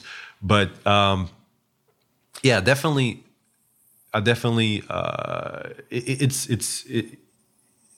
mean, I can talk about like the difference between like bikepacking for fun and bikepacking racing. I did not consider it, but there's definitely big differences here. Mm-hmm. So whenever you're going to backpacking with your friends, you want like in Europe or something, you want to have this, or Hawaii, you want to have this epic trip. You want to ride the bike, but you go to those destinations. You want to enjoy the destinations. You want to experience, the waterfalls, the architecture in Europe, or whatever it is. With racing, you want to be on your bike as much as possible, and it's kind of, I didn't understand how important that is initially, but that's basically, as long as you can stay on your bike and pedal, that's how you get to win races. So you have to stay the least amount of time as possible in gas stations or filling water and all that kind of stuff. And I feel like planning for that, having less downtime, it's super crucial for racing. I think Dennis stopped like over 2 hours. Yeah, once I realized. So we can talk about. Well, real quick, 37-minute stoppage time. You were fast too. That actually, did everything right. But stoppage time is the thing. Time on the bike.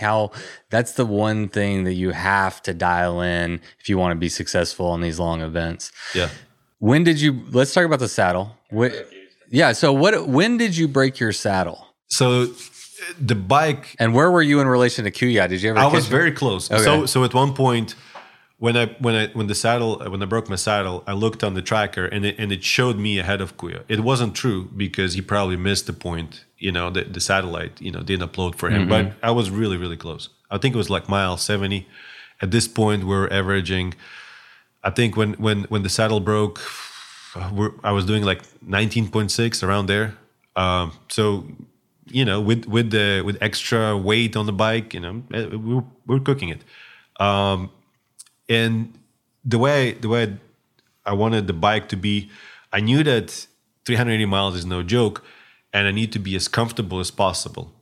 And since then, I actually made some upgrades. I can talk about those upgrades, what I'm going to do for next time. But I wanted aero bars, not because it's aero. I mean, aero is really important, but also because I know that if I'm going to be in the drops all the time, trying to be, as efficient as possible, and it's going to destroy my wrists for that long. So I needed another position, and the aero bars definitely saved me from having all kind of nerve damage, because that's a huge issue that can happen. You actually get nerve damage in those events because you push yourself.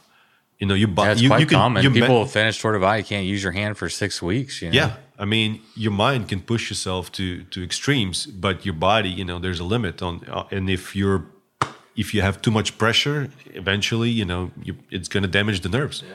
So I knew that I didn't want that to happen. So I want to have aero bars, and that worked perfectly. I didn't have any type of palsy or any type of nerve damage in my arms, shoulders, nothing. So that worked out perfectly.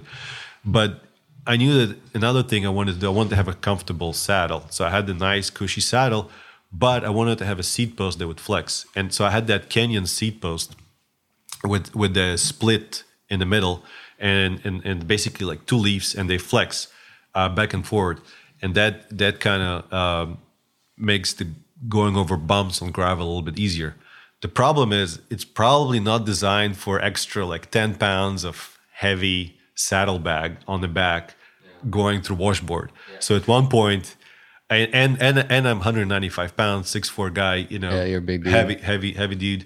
And at some point, I'm you're riding, not heavy for your frame. You're a big guy, but you're not heavy. Well. Yeah, we can. So I'm riding through that washboard, and I'm not exactly sure. Maybe I took a wrong line or something. But you hit a bump. You hit many bumps, and that saddle, that carbon saddle, just snapped, and my saddlebag. I mean, I was lucky that it didn't go through my butt. It could have been really bad, but it snapped. There were still some carbon fibers that. They were attached, but basically my saddlebag was rubbing on the rear wheel, so it snapped. Maybe like 90 degrees, and it was kind of like, I was catching up with Kuya, and then this happens, and it's like out of body experience. Like, oh my god, I can't believe this just happened. I'm looking at this and I'm like, I literally cannot believe that my seat post is snapped in half. Yeah. And I'm standing there and I'm like, that's the end. There's nothing I can do. I mean, This is ridiculous. There's no way I can. And then Because you were around mile 80 or 90 or something. Yeah, that happened around mile 70 something. Yeah, so you had 320 miles left to go. Yeah. I was like, whoa, this is. And then some guy passed me. Yeah, he's like, yeah, sorry, I can help you. I'm like, yeah, there's nothing. I don't have a spare seat post. So I was like, well, I can't just stand here. I have to do something. So I'm thinking, okay, what if because it broke a couple centimeters above where it connects to the frame. So I'm like, well, maybe I can push it down, and the fibers are kind of sticking out. But if I can kind of compress the fibers and kind of push it down, maybe I'll be able to ride on it. And I just kind of push it down past the breaking point, which at this point it made the seat maybe 6 to 7 centimeters lower than what it should have been. So I basically lowered my seat by 6 or 7 centimeters.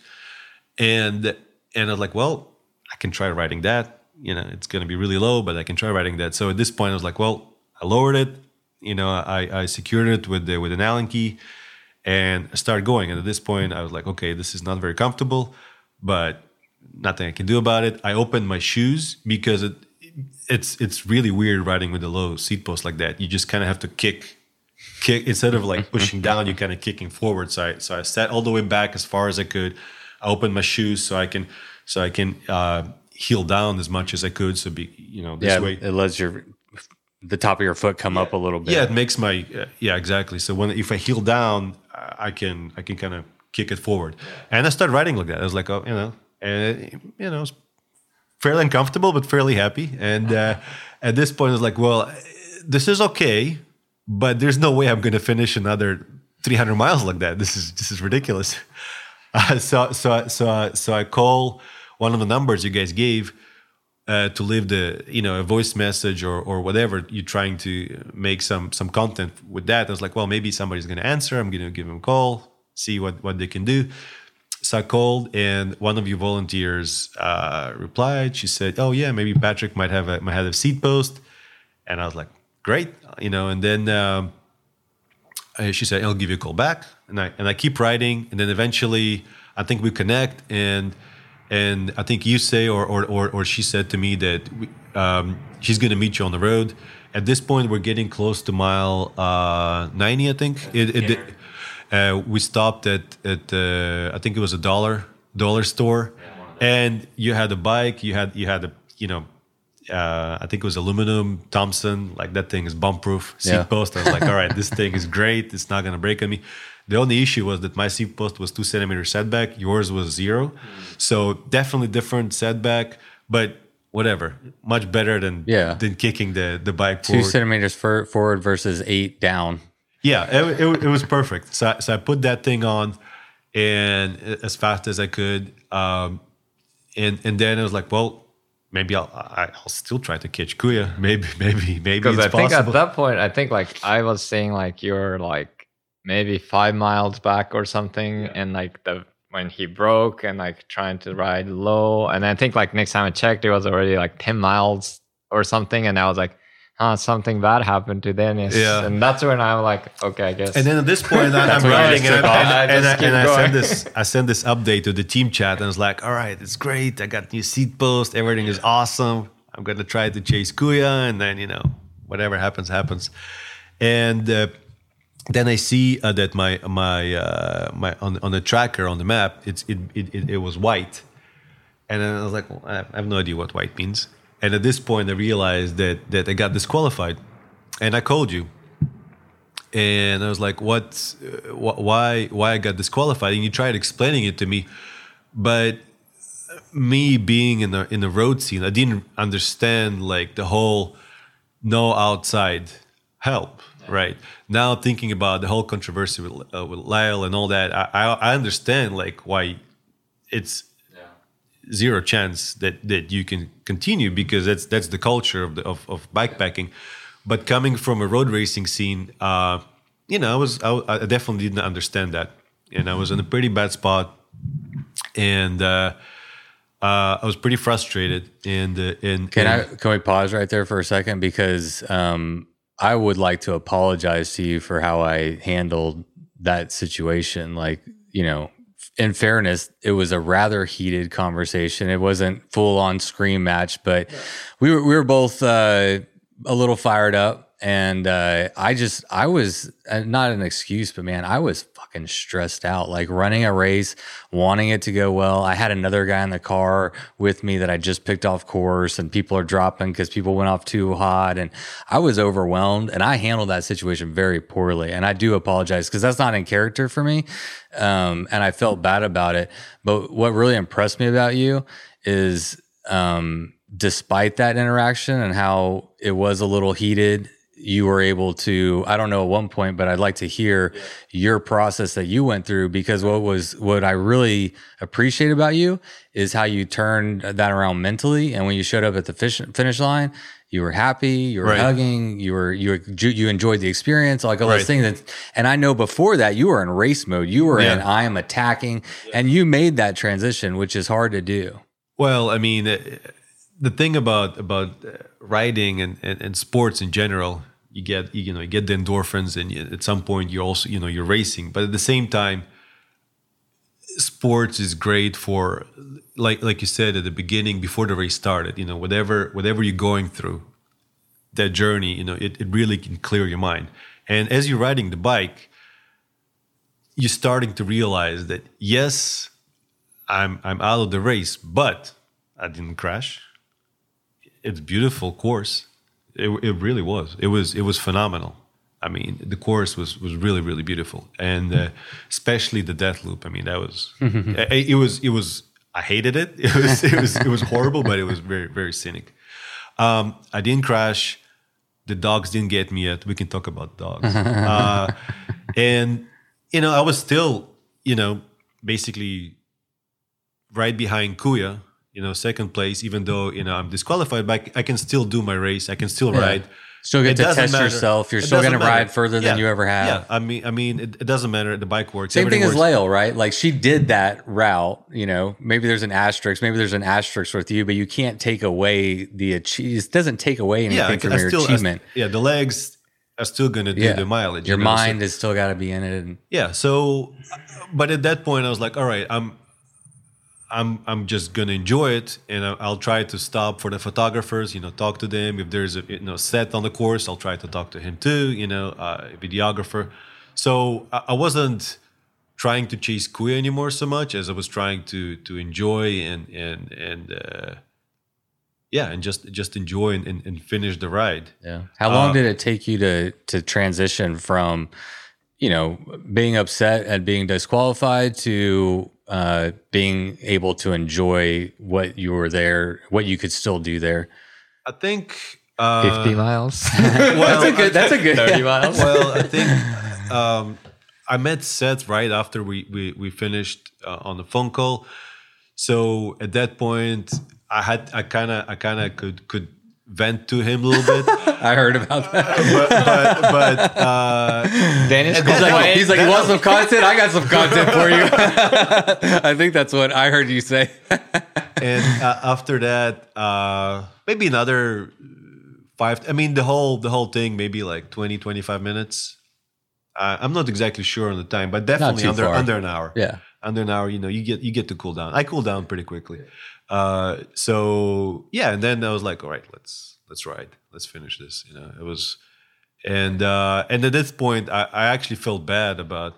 I mean, I didn't say anything bad to Seth. I just said like, I don't even remember what I said, but I was like, well, something about the seat post.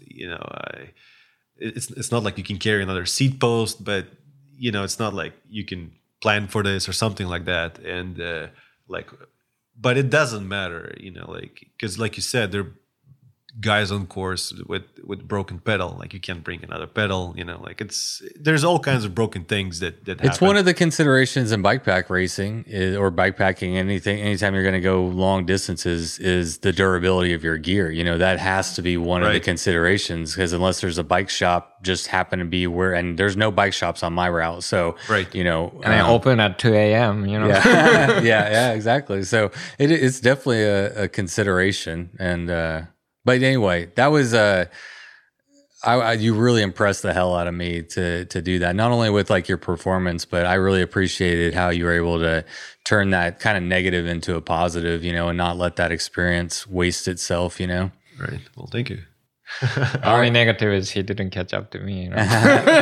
So what happened on your side? So you were waiting for him. His dot just went further. I was just pushing like kind of consistent pace, and I knew like he'll catch up to me at some point. But then like I saw like 5 mile goes like 10 miles, and the time difference was getting bigger. And then at that time I was like, okay, something happened to Dennis. I'll just keep pushing then, and I think it was like past like mile 140 or 170. I think like around that time, I think that was like 150 maybe. Like I was like, okay, Dennis is like maybe not gonna catch up to me. I just gonna have to like keep pushing, follow the route, and I don't know, just focus.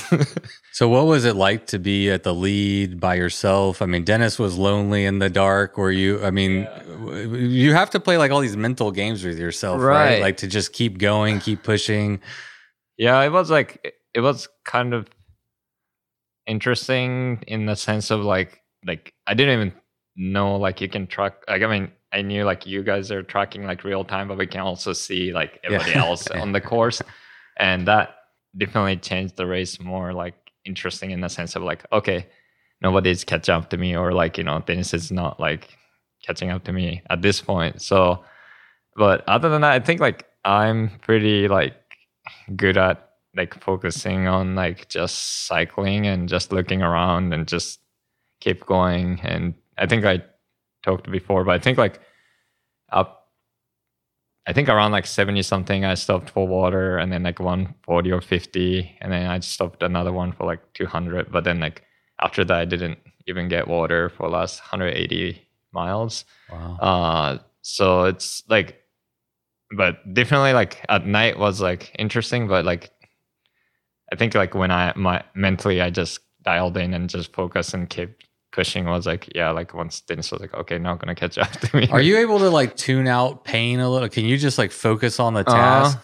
I mean, I didn't really. You didn't have any pain? Like, I mean, definitely like after the ride. Well, you're also powering through fatigue, right? Yeah, mental fatigue, physics. Definitely like it's. I mean, tough, like long hours, but at the same time, like I think like.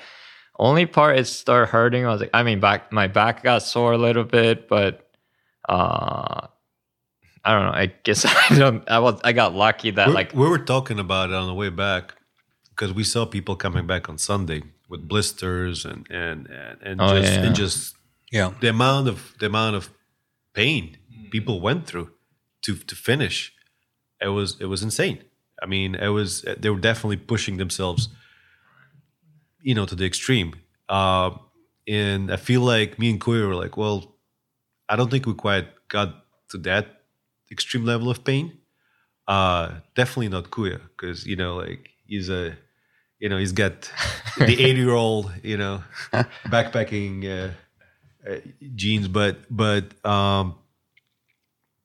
I definitely had some issues with my knee, not necessarily with my knee, but with the muscle, but it was from, could have been from the saddle, having a ride for a while. Yeah, it was definitely a new position, 20 miles on a really low saddle. So there's definitely a lot of factors involved there.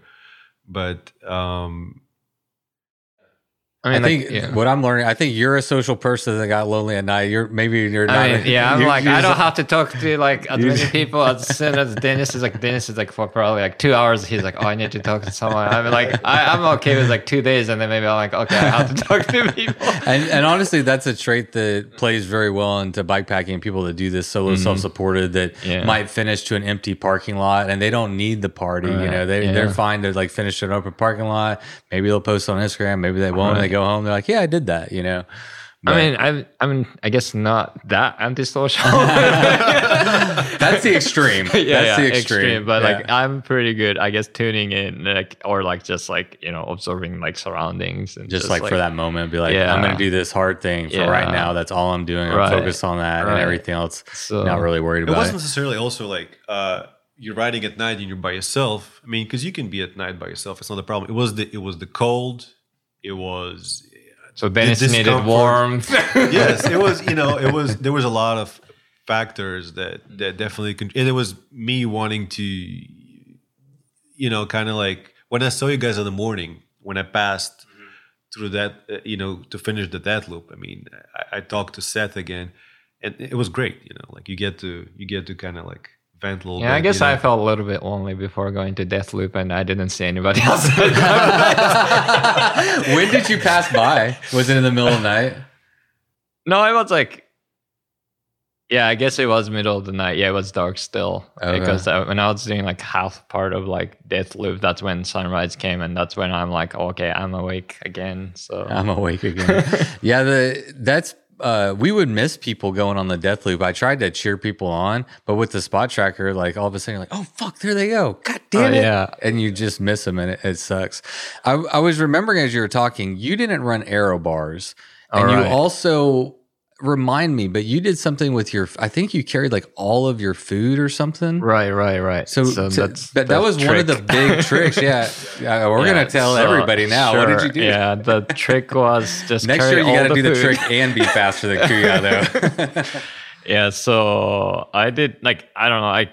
I mean, obviously there were like gas stations and stuff when we could stop by, and there was a restaurant people recommending to like stop by on the route. For me, I just wanted to just like, I don't know, eating like what I know already. So I followed like, sometimes I make rice cakes for bike ride, and like EF Education First one, like they have like video and like their recipes, and I did like modify a little bit so it has like a little bit more caffeine or something like that. But I made 4 pound of rice cake. I ended up just eating 2 pounds throughout the race.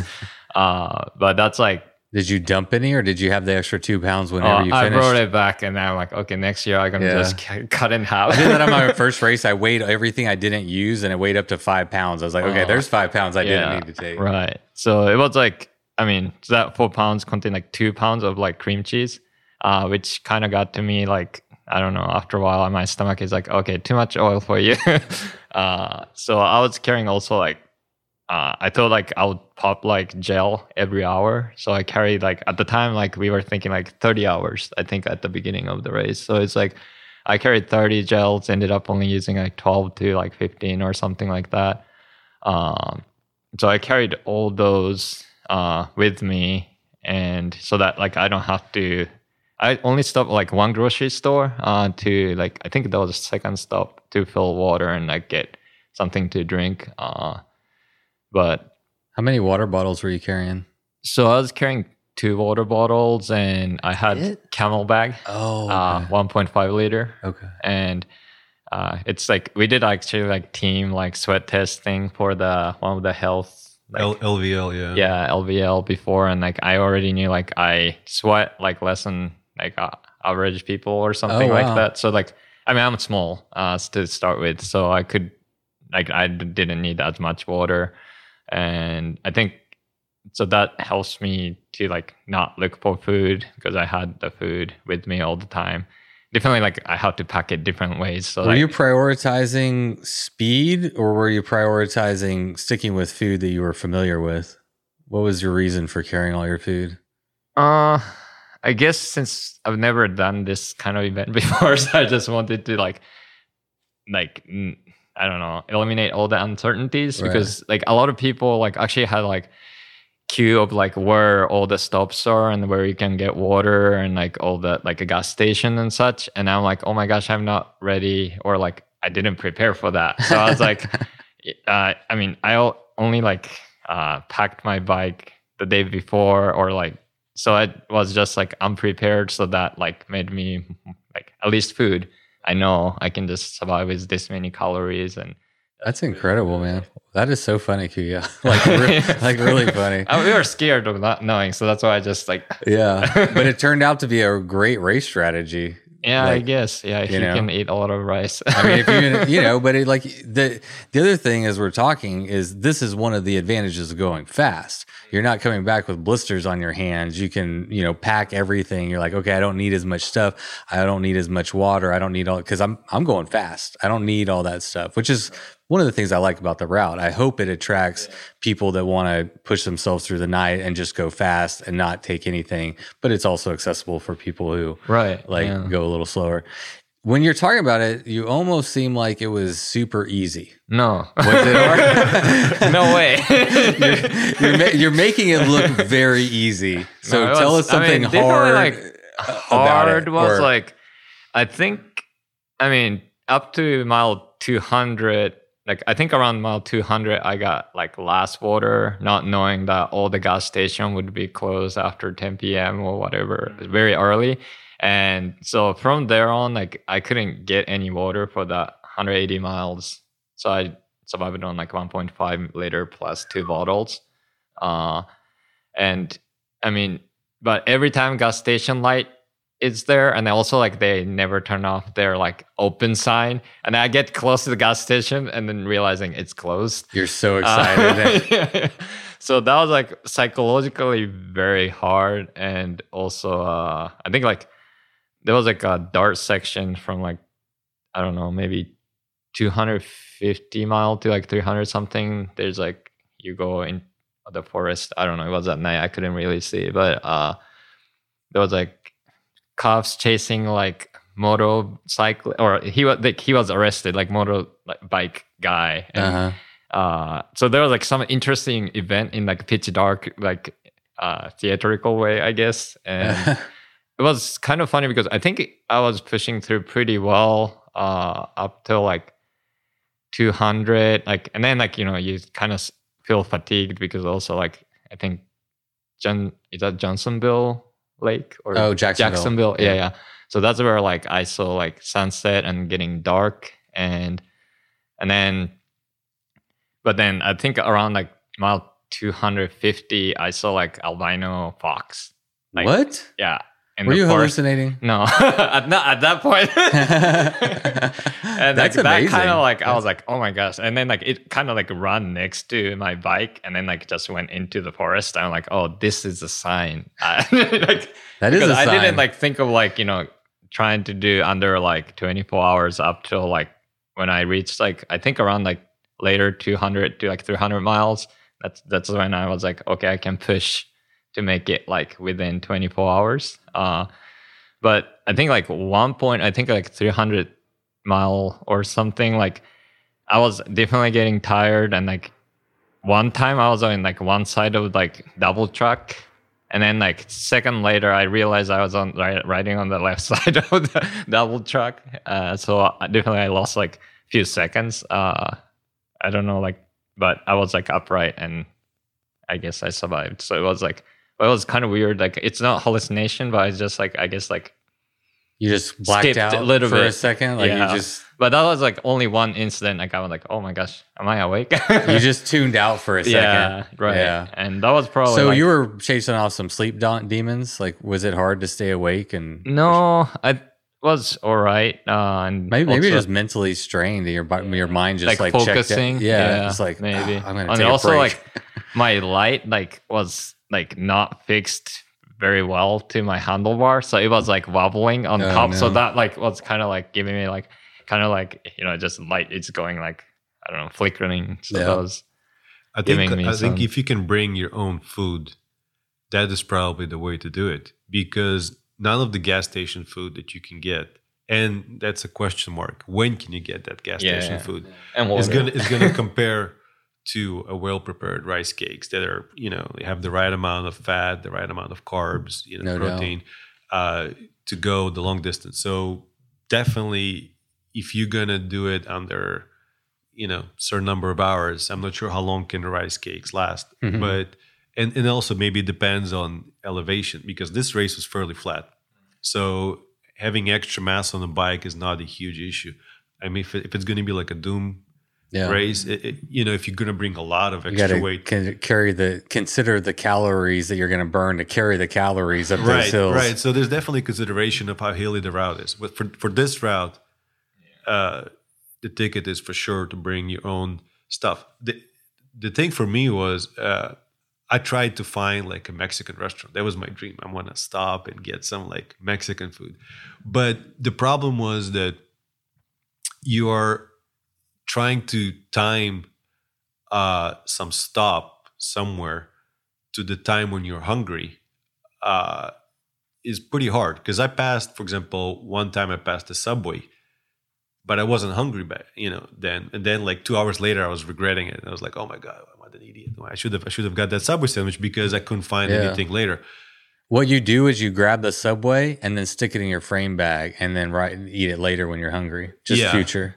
Yeah. But then you don't know, like, oh, maybe there's another like Mexican restaurant. Oh, that's where you got to do your research before you leave. That's what we didn't do. I get that. But yeah. So you did have the map on Ride with GPS with all the stops. So I kind of could see the stops. The problem was, and I would say one thing that to improve is the stops were a little bit off the route, each and every one of them. Maybe it was like half a mile or a mile or something. And you had to make that choice whether when you got there, first you had to know when it's going to close, and second, like you don't know like what kind of stop it is. Is it like a fancy restaurant where you have to wait a long time, or is it a quick thing? So it would have been better to force the route to go through all the stops, even though it's like maybe you'll add like 3-4 miles extra. There's a way, I'm sure, to modify the course, even if you want to keep it like 380. So people are forced to go to the stops, and they would make that choice not to stop there as they see what is the place. This way, I feel like it's also going to make it a little bit safer, because if somebody trying to go through the stop and not go there because they don't want to add the extra like 1 mile or whatever, at some points it could be tricky, because if you didn't stop, you didn't get water, and you thought you can kind of risk it. I was kind of like a little bit low in water on the death loop. So definitely having the stops there kind of de-risks the situation, because a person can, it's much easier to make the decision once you ride there. You don't have to add extra miles for water or for food. So Dennis is volunteering next year. The route comes out. Dennis will publish the new route with all the stop extra miles. I would say because it wouldn't add that much more. It would just like the route, instead of like going. I know what you're saying. Yeah, it's just a little tiny thing. The route's going to be different next year. It's already changed. It's closer to 400 miles next year. Oh. Yeah. So Kuya, you are going to be the only person that has that FKT forever. I took feedback, from people. I found some ways, especially up getting into Jacksonville, a much safer scenic, way to get in instead of getting on that major highway and getting into that major town. But that part has like pretty good shoulder. It did, yeah. But people don't like it. Right, if you're like in the woods and you're like peaceful, and then you get spit out into like high traffic. And I don't like it. I'm always trying to make it better, and I don't mind it being a little bit longer. The death loop will be better next year too. It's gonna be different, less pavement, more gravel. I mean, the pavement is fine. The problem not is for you. The problem is that I heard people, if you're hallucinating or you're on the edge and there's cars buzzing you by, I mean, that can be quite dangerous. Yeah. Very dangerous. Mike Hall lost his life in that exact same manner, racing. I mean, I don't know. There's a whole book about it, about what actually happened with the crash. But, he was pushing the limits of sleep deprivation, and there was a car, and it was early morning, and accidents can happen. And safety is that's number one. Safety first. Another thing I would mention is the bike setup for next year. I already made some upgrades. Definitely new seat post. And the seat post that I got, I feel like going that long, and I researched some guys. Like, for example, the guy that won Rule of 3 had the front suspension. The guy that won Unbound Excel had front and back suspension with this new Redshift stuff. Yes. The Redshift stem. So I got both of those. I got the Redshift seat post and stem. And like doing 100 miles on that, like I know for a fact that it definitely helps. It would definitely help with the long distance stuff. Like I would feel like in 5 years on those bikepacking races, if you don't have some sort of suspension on your bike, you're going to be at a disadvantage. All those micro vibrations just wear you down over time. It just adds up. Yeah. Talk to us about your personal progression past 170. Both of y'all had ridden 170 miles, the longest you ever done. So how did you and your body and your mind handle pushing through the night and on to 380 miles? So the sleeping part for me, it wasn't that much of an issue. Like when I started the company, I used to work like crazy, like burn through nights, and so that wasn't a big deal for me. I could keep going without sleeping. The issue for me was my shoes. I brought carbon shoes with carbon soles, really like hard carbon soles, and that's a big problem when you're going that long. That it's just too stiff. So another thing that I'm going to adjust is having a much softer shoe.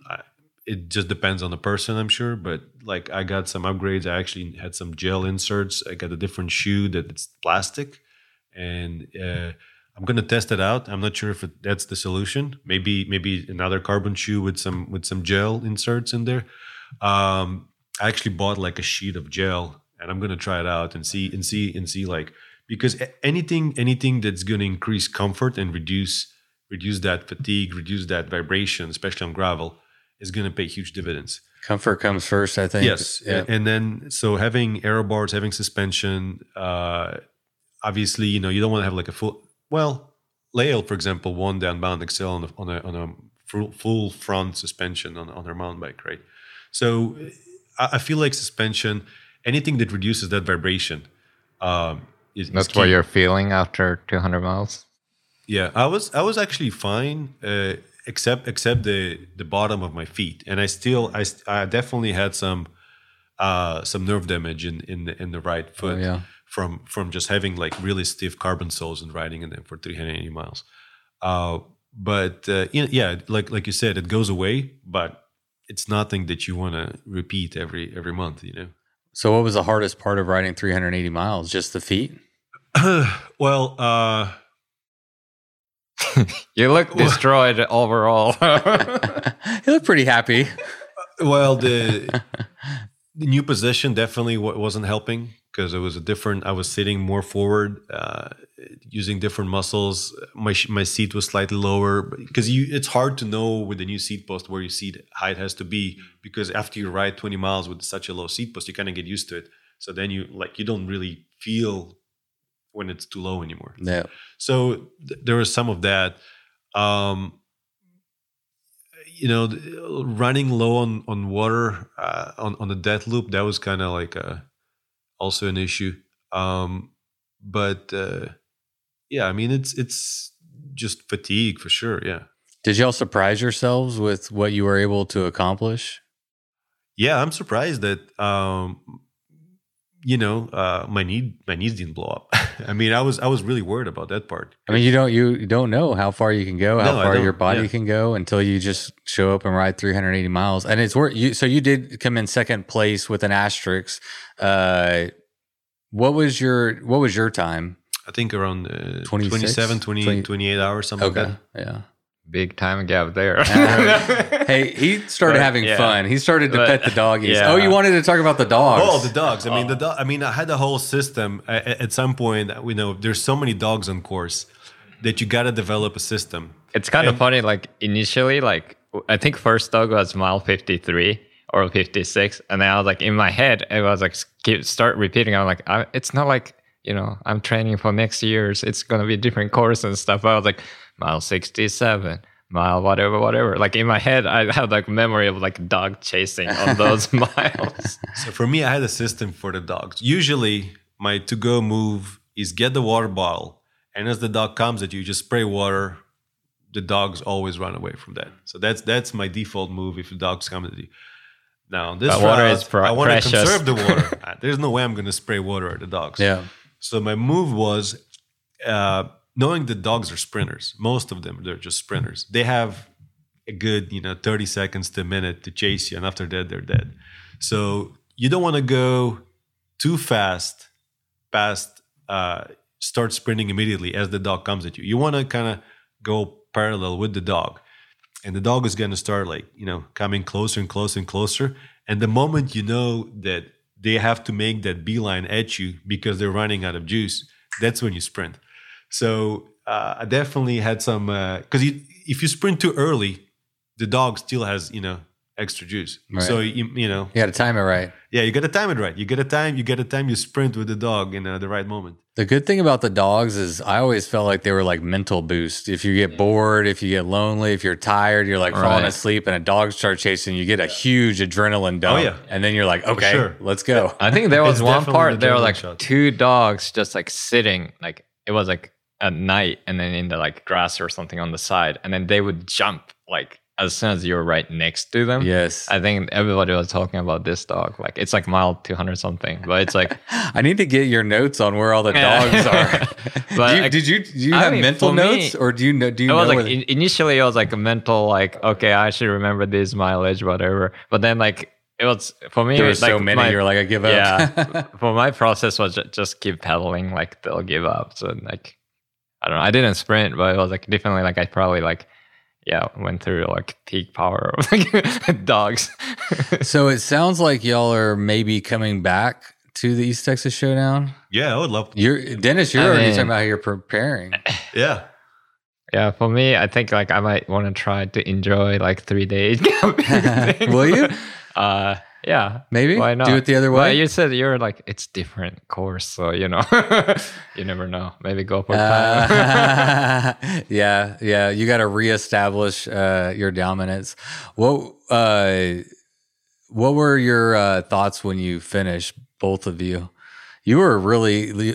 I think I remember both of y'all being like really happy. I was like, you had a really good. It was experience. kind of interesting because like at night, I mean, definitely it's like go like ups and downs, and then like when I went through into like death loop, it was also like still dark, and then like I'm like, oh my gosh, you have to go up this hill, and then there was like a gravel segment, and then like going up hill again, and I was like, oh my gosh, this is like start feeling more and more like pain in my legs. But I think like as soon as like sun came up, like it just like totally changed. I was like wide awake, and I was like start to feeling happier. And it rained a little bit, like but it held up without like downpour. It was just like drizzle a little bit, and I think that was like definitely rained. Very nice, like kind of like refreshing at the same time keeps you awake. And so it was like I think like also like finish was downhill, and for me like last 2 or maybe more like 3 hours I was trying to hit under 24 hours, and every time hill comes up I'm like, oh my gosh, this is gonna add few more minutes or whatever, and I was just like counting down. So it was like whenever I hit like the last stretch of downhill and I knew like I could make under 24 hours, I was like, oh my gosh, I think I did it. But it was like mental struggle to like, keep up and then trying to keep the speed. It's good to have those like mental goals though, to keep yourself like accountable. If you're trying to go fast, you're like, okay, I have a goal. Let's push to achieve it. Didn't you say when you finished, it was like one of the best things you've ever done, or was it the hardest thing? I mean, you've it was ever like done? the longest activity I've continuously done for 24 hours, because I don't think I can think of any, like even sleeping probably like longest I've slept was maybe like 20 hours, right? It's like, it's like, I can't imagine any activities I've kept doing for 24 hours. Yeah. That's crazy if you think about like that. One activity, except for 37 minutes, you were riding your bike for 24 hours, which is insane. What about you, Dennis? Yeah, I mean, it was great to finish it. I saw Kuya probably the finish line somewhere over there. I had on the chat, the guys kind of like supporting and saying, you got it.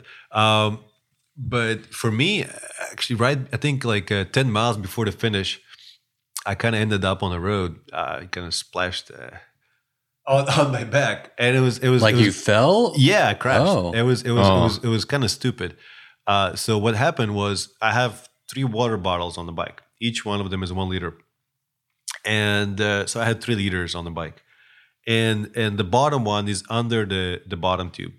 So right under the bottom tube where the crank is, and I have a pretty large frame, 61, so I can definitely put a big bottle over there. So I think most people will have a hard time putting a 1 liter bottle on their down tube just because the frame size. But for me, it works.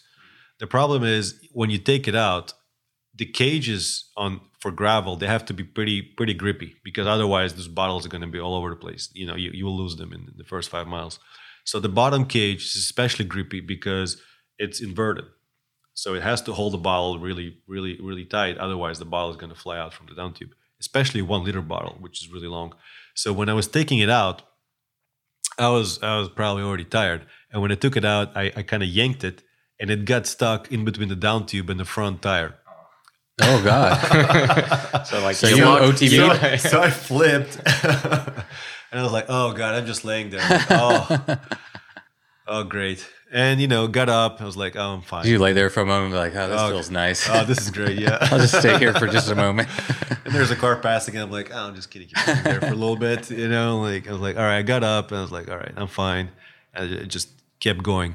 But definitely in a learning moment, be careful when you take that down tube bottle. It can get stuck under the tire, and especially because the tire is rotating forward, it's a really easy way to get it stuck there, and then it's basically like hitting the brakes on the front wheel. You're gonna fly forward. Yeah. So you're lucky your hand didn't get caught in there too. Yeah. I mean, if you get your hand and feed it into that tire whenever it's going at high rate of speed. Exactly. Yeah. But most of the new gravel bikes, they have 2 bolts over there for that down tube bottle, and it works great. But you have to be careful when you take it out. So what is next for you guys? Are y'all going to continue on your bike packing racing, or are you just like, fuck that, let's just stick with road? I have a couple of like road racing. Yeah. Well, I know you're not giving up on road. That's obvious. I think that's obvious, but I'm curious. I mean, gravel. We do some racing gravel and bike packing. I guess I don't have anything. Yeah, we just planned finished at the with moment. the rule of 3. We did that. I did the same weight as I did on the East Texas Showdown. There was a 30-pound bike category, so I'm like, well, I'm just gonna add a bunch of weight to my bike and just gonna do it. There you go. And finished second on that. On the 100 mile. On the 100 mile, 30-pound category, cool. Yeah, probably way harder course probably. But one thing I would do for sure is change the tires, because I had the slick centers. And on rule of 3, you definitely, if it rains, you don't want to have a slick center tire. You want to have knobs, because you're going to be sliding all over the place, especially with extra weight. So I was definitely sliding all over the place. And then we're going to go to Tulsa. That's a big criterium for the crit. Oh, Tulsa Tough? Tulsa Tough, yeah. I went last year. It's fucking awesome. Oh, it's great. I am not going to race. Y'all are crazy. That's stupid. Don't do it. It's a party. It's awesome. But I love the party. Yeah, it's just scary, man. I mean, y'all are going fast, going down those hills, and there's crashes. Y'all know about that. Yeah. So after that, I'm going with my kids. We're going to do a backpacking in Hawaii, in Maui. And I don't know, maybe another backpacking trip after that. Next year, East Texas Showdown. Yeah. What are your goals for real quick, Kuya? Sorry, what are your goals for next year? Are you like looking to have any kind of redemption or? Well, I mean, I'll just do my best, We'll see where it keep up with me, right? That's right. Well, people out there should be scared because y'all are fast. Y'all are like roadies coming in and just be like, yeah, let's see what. It was kind of fun though, right? It's like coming from a completely different discipline. It's what I love about bike pack racing. Anyone can show up, anyone can do it, and let the best person win. Yeah, I think I also saw the Doom just happened a couple of weeks ago, right? Yeah, I was out there. That one, it's I like climb. So that was for next year, possibly, only 10 people finished. So it's I'm must be very hard. You would love it, man. It's so good. If you like the scenery of East Texas Showdown with a lot of trees, a lot of pine trees and stuff. They don't have pine trees there, but it's just heavily wooded.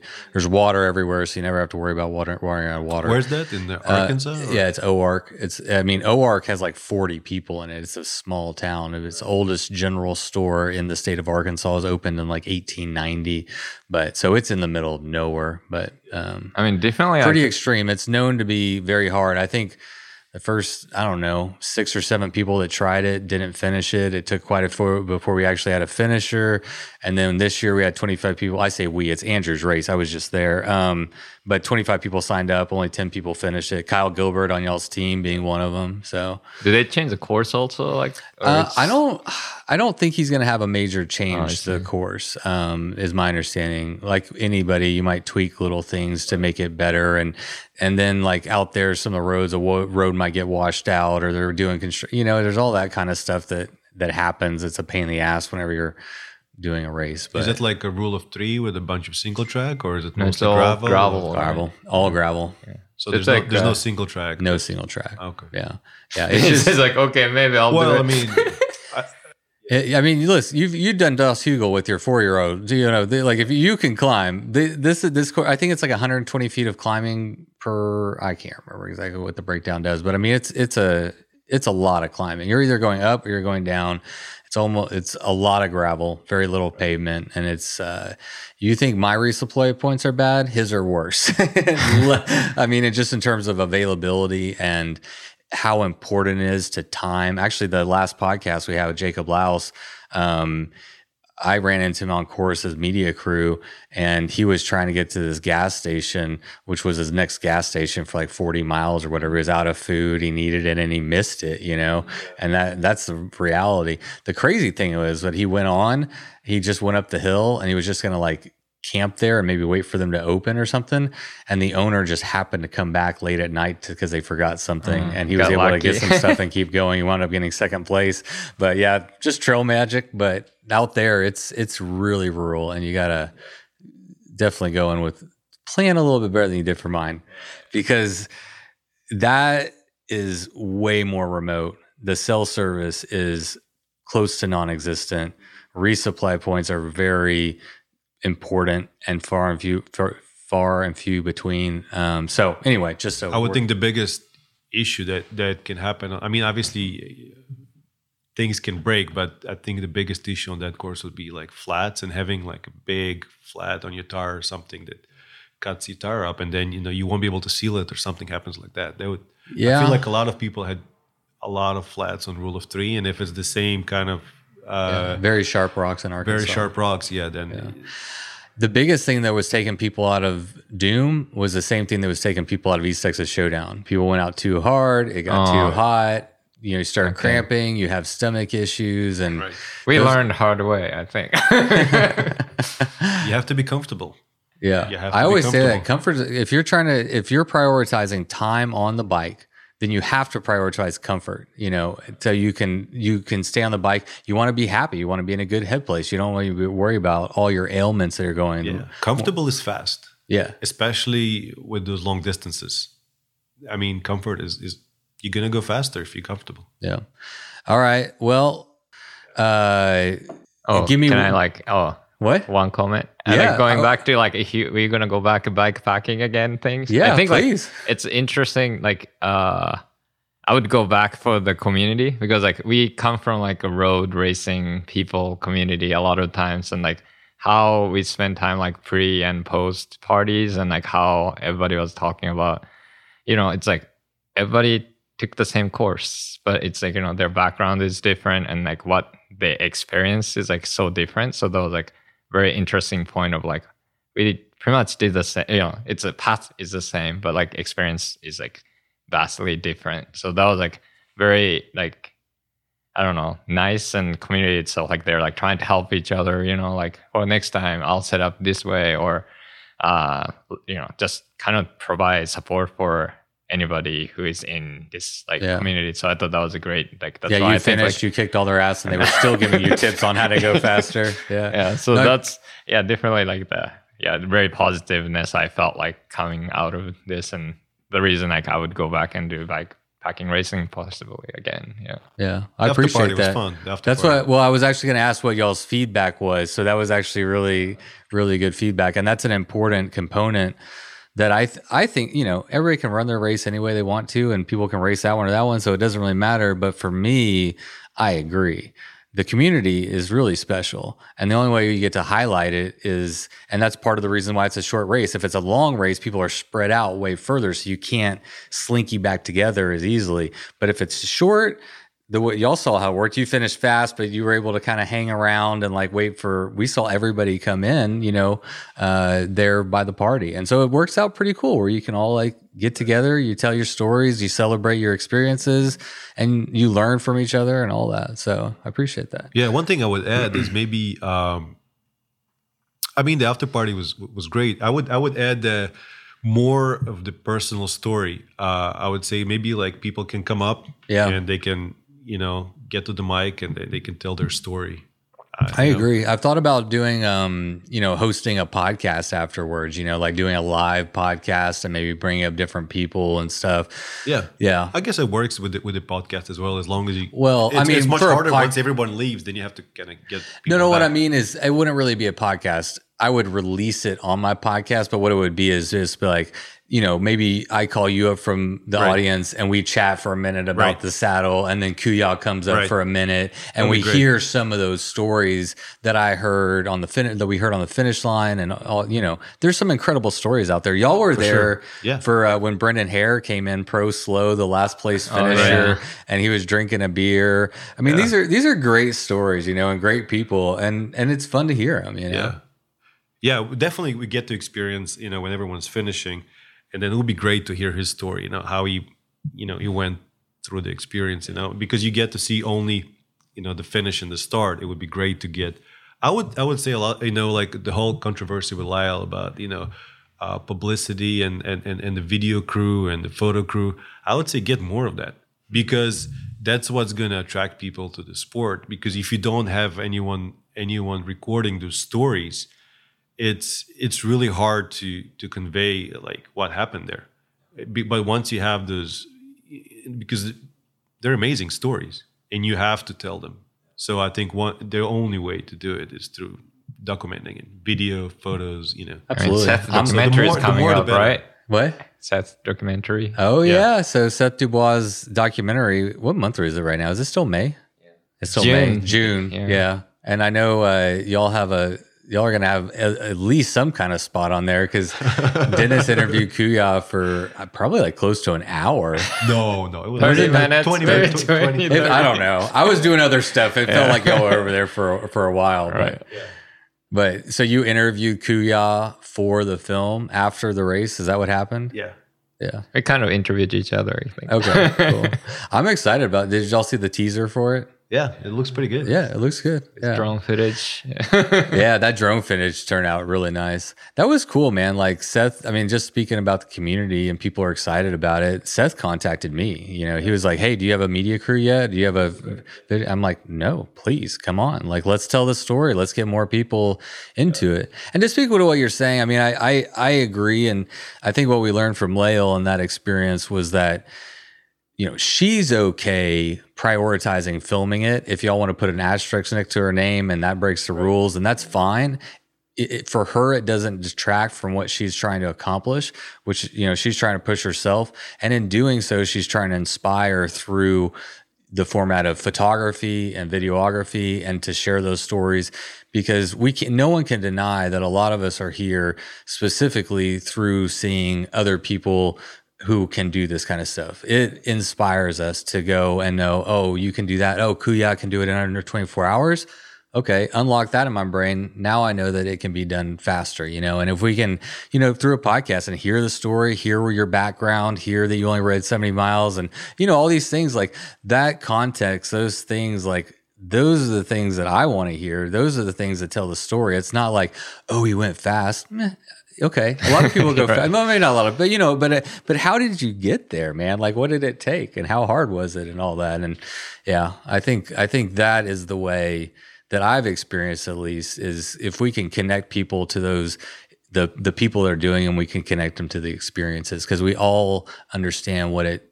I mean, if we're doing this kind of stuff, we all have that sense of adventure, the drive, the push, whatever it is internal. So if you see Kuya doing it, you can like, oh, I can connect to that. Maybe I can do that. So we learn from like each other so much. Like we don't know so much about bikepacking. Right. We learn from, the community. So yeah, I think we all learned a lot this year. I learned a shit ton, which is great. It was my second year doing it. I'm not even, y'all don't know this, but I'm not even a bike pack racer. I've only done one race in my whole life. So I don't even I'm coming into bike pack racing as a director.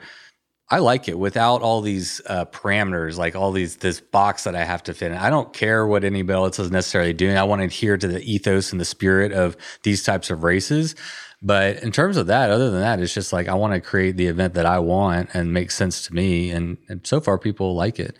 And a lot of people know about East Texas Showdown. Yeah, I feel like remember when I told you that after we finished the race, I told you this is going to blow up because it's an experience. I mean, you don't get it anywhere else, and it's a new sport, fairly new sport. Oh, for sure. So first, we had road racing, then gravel exploded maybe 10 years ago, and I feel like that's the next frontier. That's definitely going to. It's the next progression. I mean, we have Unbound XL coming in, right? There's a 100, there's a 200, and there's a 350. East Texas Showdown is 380. It's just, I'm in that weird place where it's almost a long gravel. Like for y'all, it was a long gravel race. For other people, it's going to be a bikepacking race.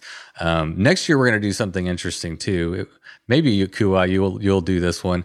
But it's either 120 or 140. So I'm even doing a smaller one, and it's going to have a mandatory 8 hours of stoppage time. So you could finish faster, but we're going to add 8 hours to it, but then but the whole point is that we want people to stop at the middle, and we'll have like a community bonfire, and we'll like drink some beers. It's more of like the party vibe than the race vibe. Those are the steps we're talking about. Right. You want to have those steps. You don't want to have a step that's too high.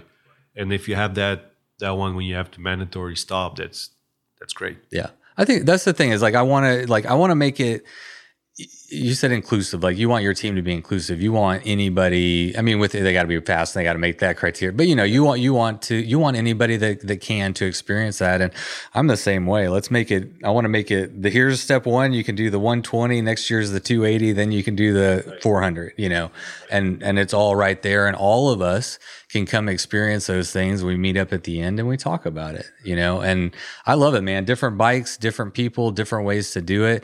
And it's one thing I love about bikepacking is that freedom to approach these events and these challenges in our own unique way.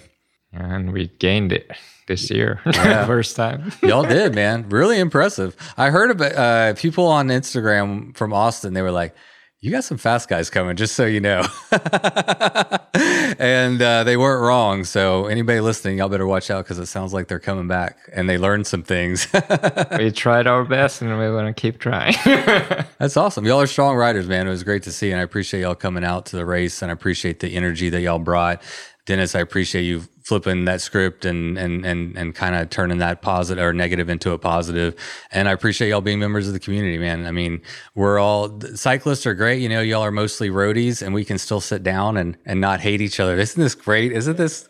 Yeah. No, but I mean, it's true. Great. Like, I don't want to fucking hate on roadies. You hear that, we put people in groups and you say, oh, I don't fuck all that roadie. Fuck all that elitist bullshit or whatever. And then you talk to Dennis and you're like, no, I like to ride my kids with my bikes, and I like to do this. Like, this is like a really sweet guy, but we're all just people, and I think we do each other harm when we start to put each other into categories like that. So it was good to make that blend, and I'm glad that y'all came and when we blended those two like categories. Is cool. Well, thank you. Yeah, thank you. All right, thanks guys. Good job. Good job. See you next year. See ya.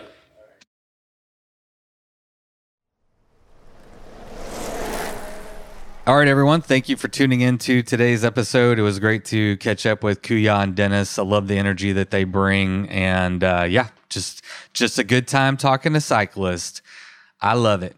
I do love how bikepacking is attracting people from all disciplines of cycling.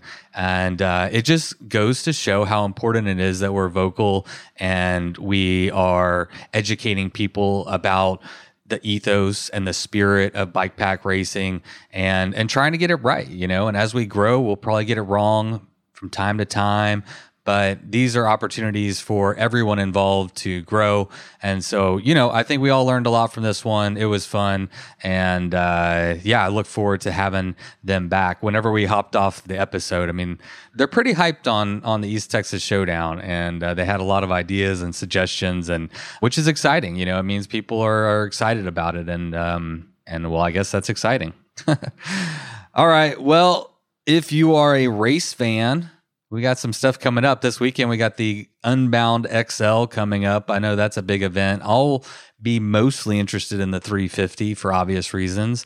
And then the weekend after that, it's going to be the kickoff of the 2022 Tour Divide race. So we got lots of dot watching, lots of racing coming up, which means I bet we'll have some podcasts about one or two of them. I guess we'll have to wait and see. All right, everyone. Well, I don't know how it is in your part of the world, but it is about, no kidding, it's already getting up to 100 degrees here in Texas. It's 2:00 in the afternoon, and I think I'm going to go ride my damn bike, and I recommend you do the same. It was the middle of the night. You grabbed your knife and you held it tight. The sounds of beasts kept you awake. The sounds they made kept you afraid. In the morning, you packed your bike. Memories forgotten from the previous night. You rode faster than ever before. Was it your imagination or merely folklore? Fear turned into strength as you pushed further. Every pedal stroke, stronger and firmer. Your bike feels weightless, your legs aren't tired. You think to yourself, just a few more miles. Bikes. Oh, death. Bikes. Oh, death. Podcast.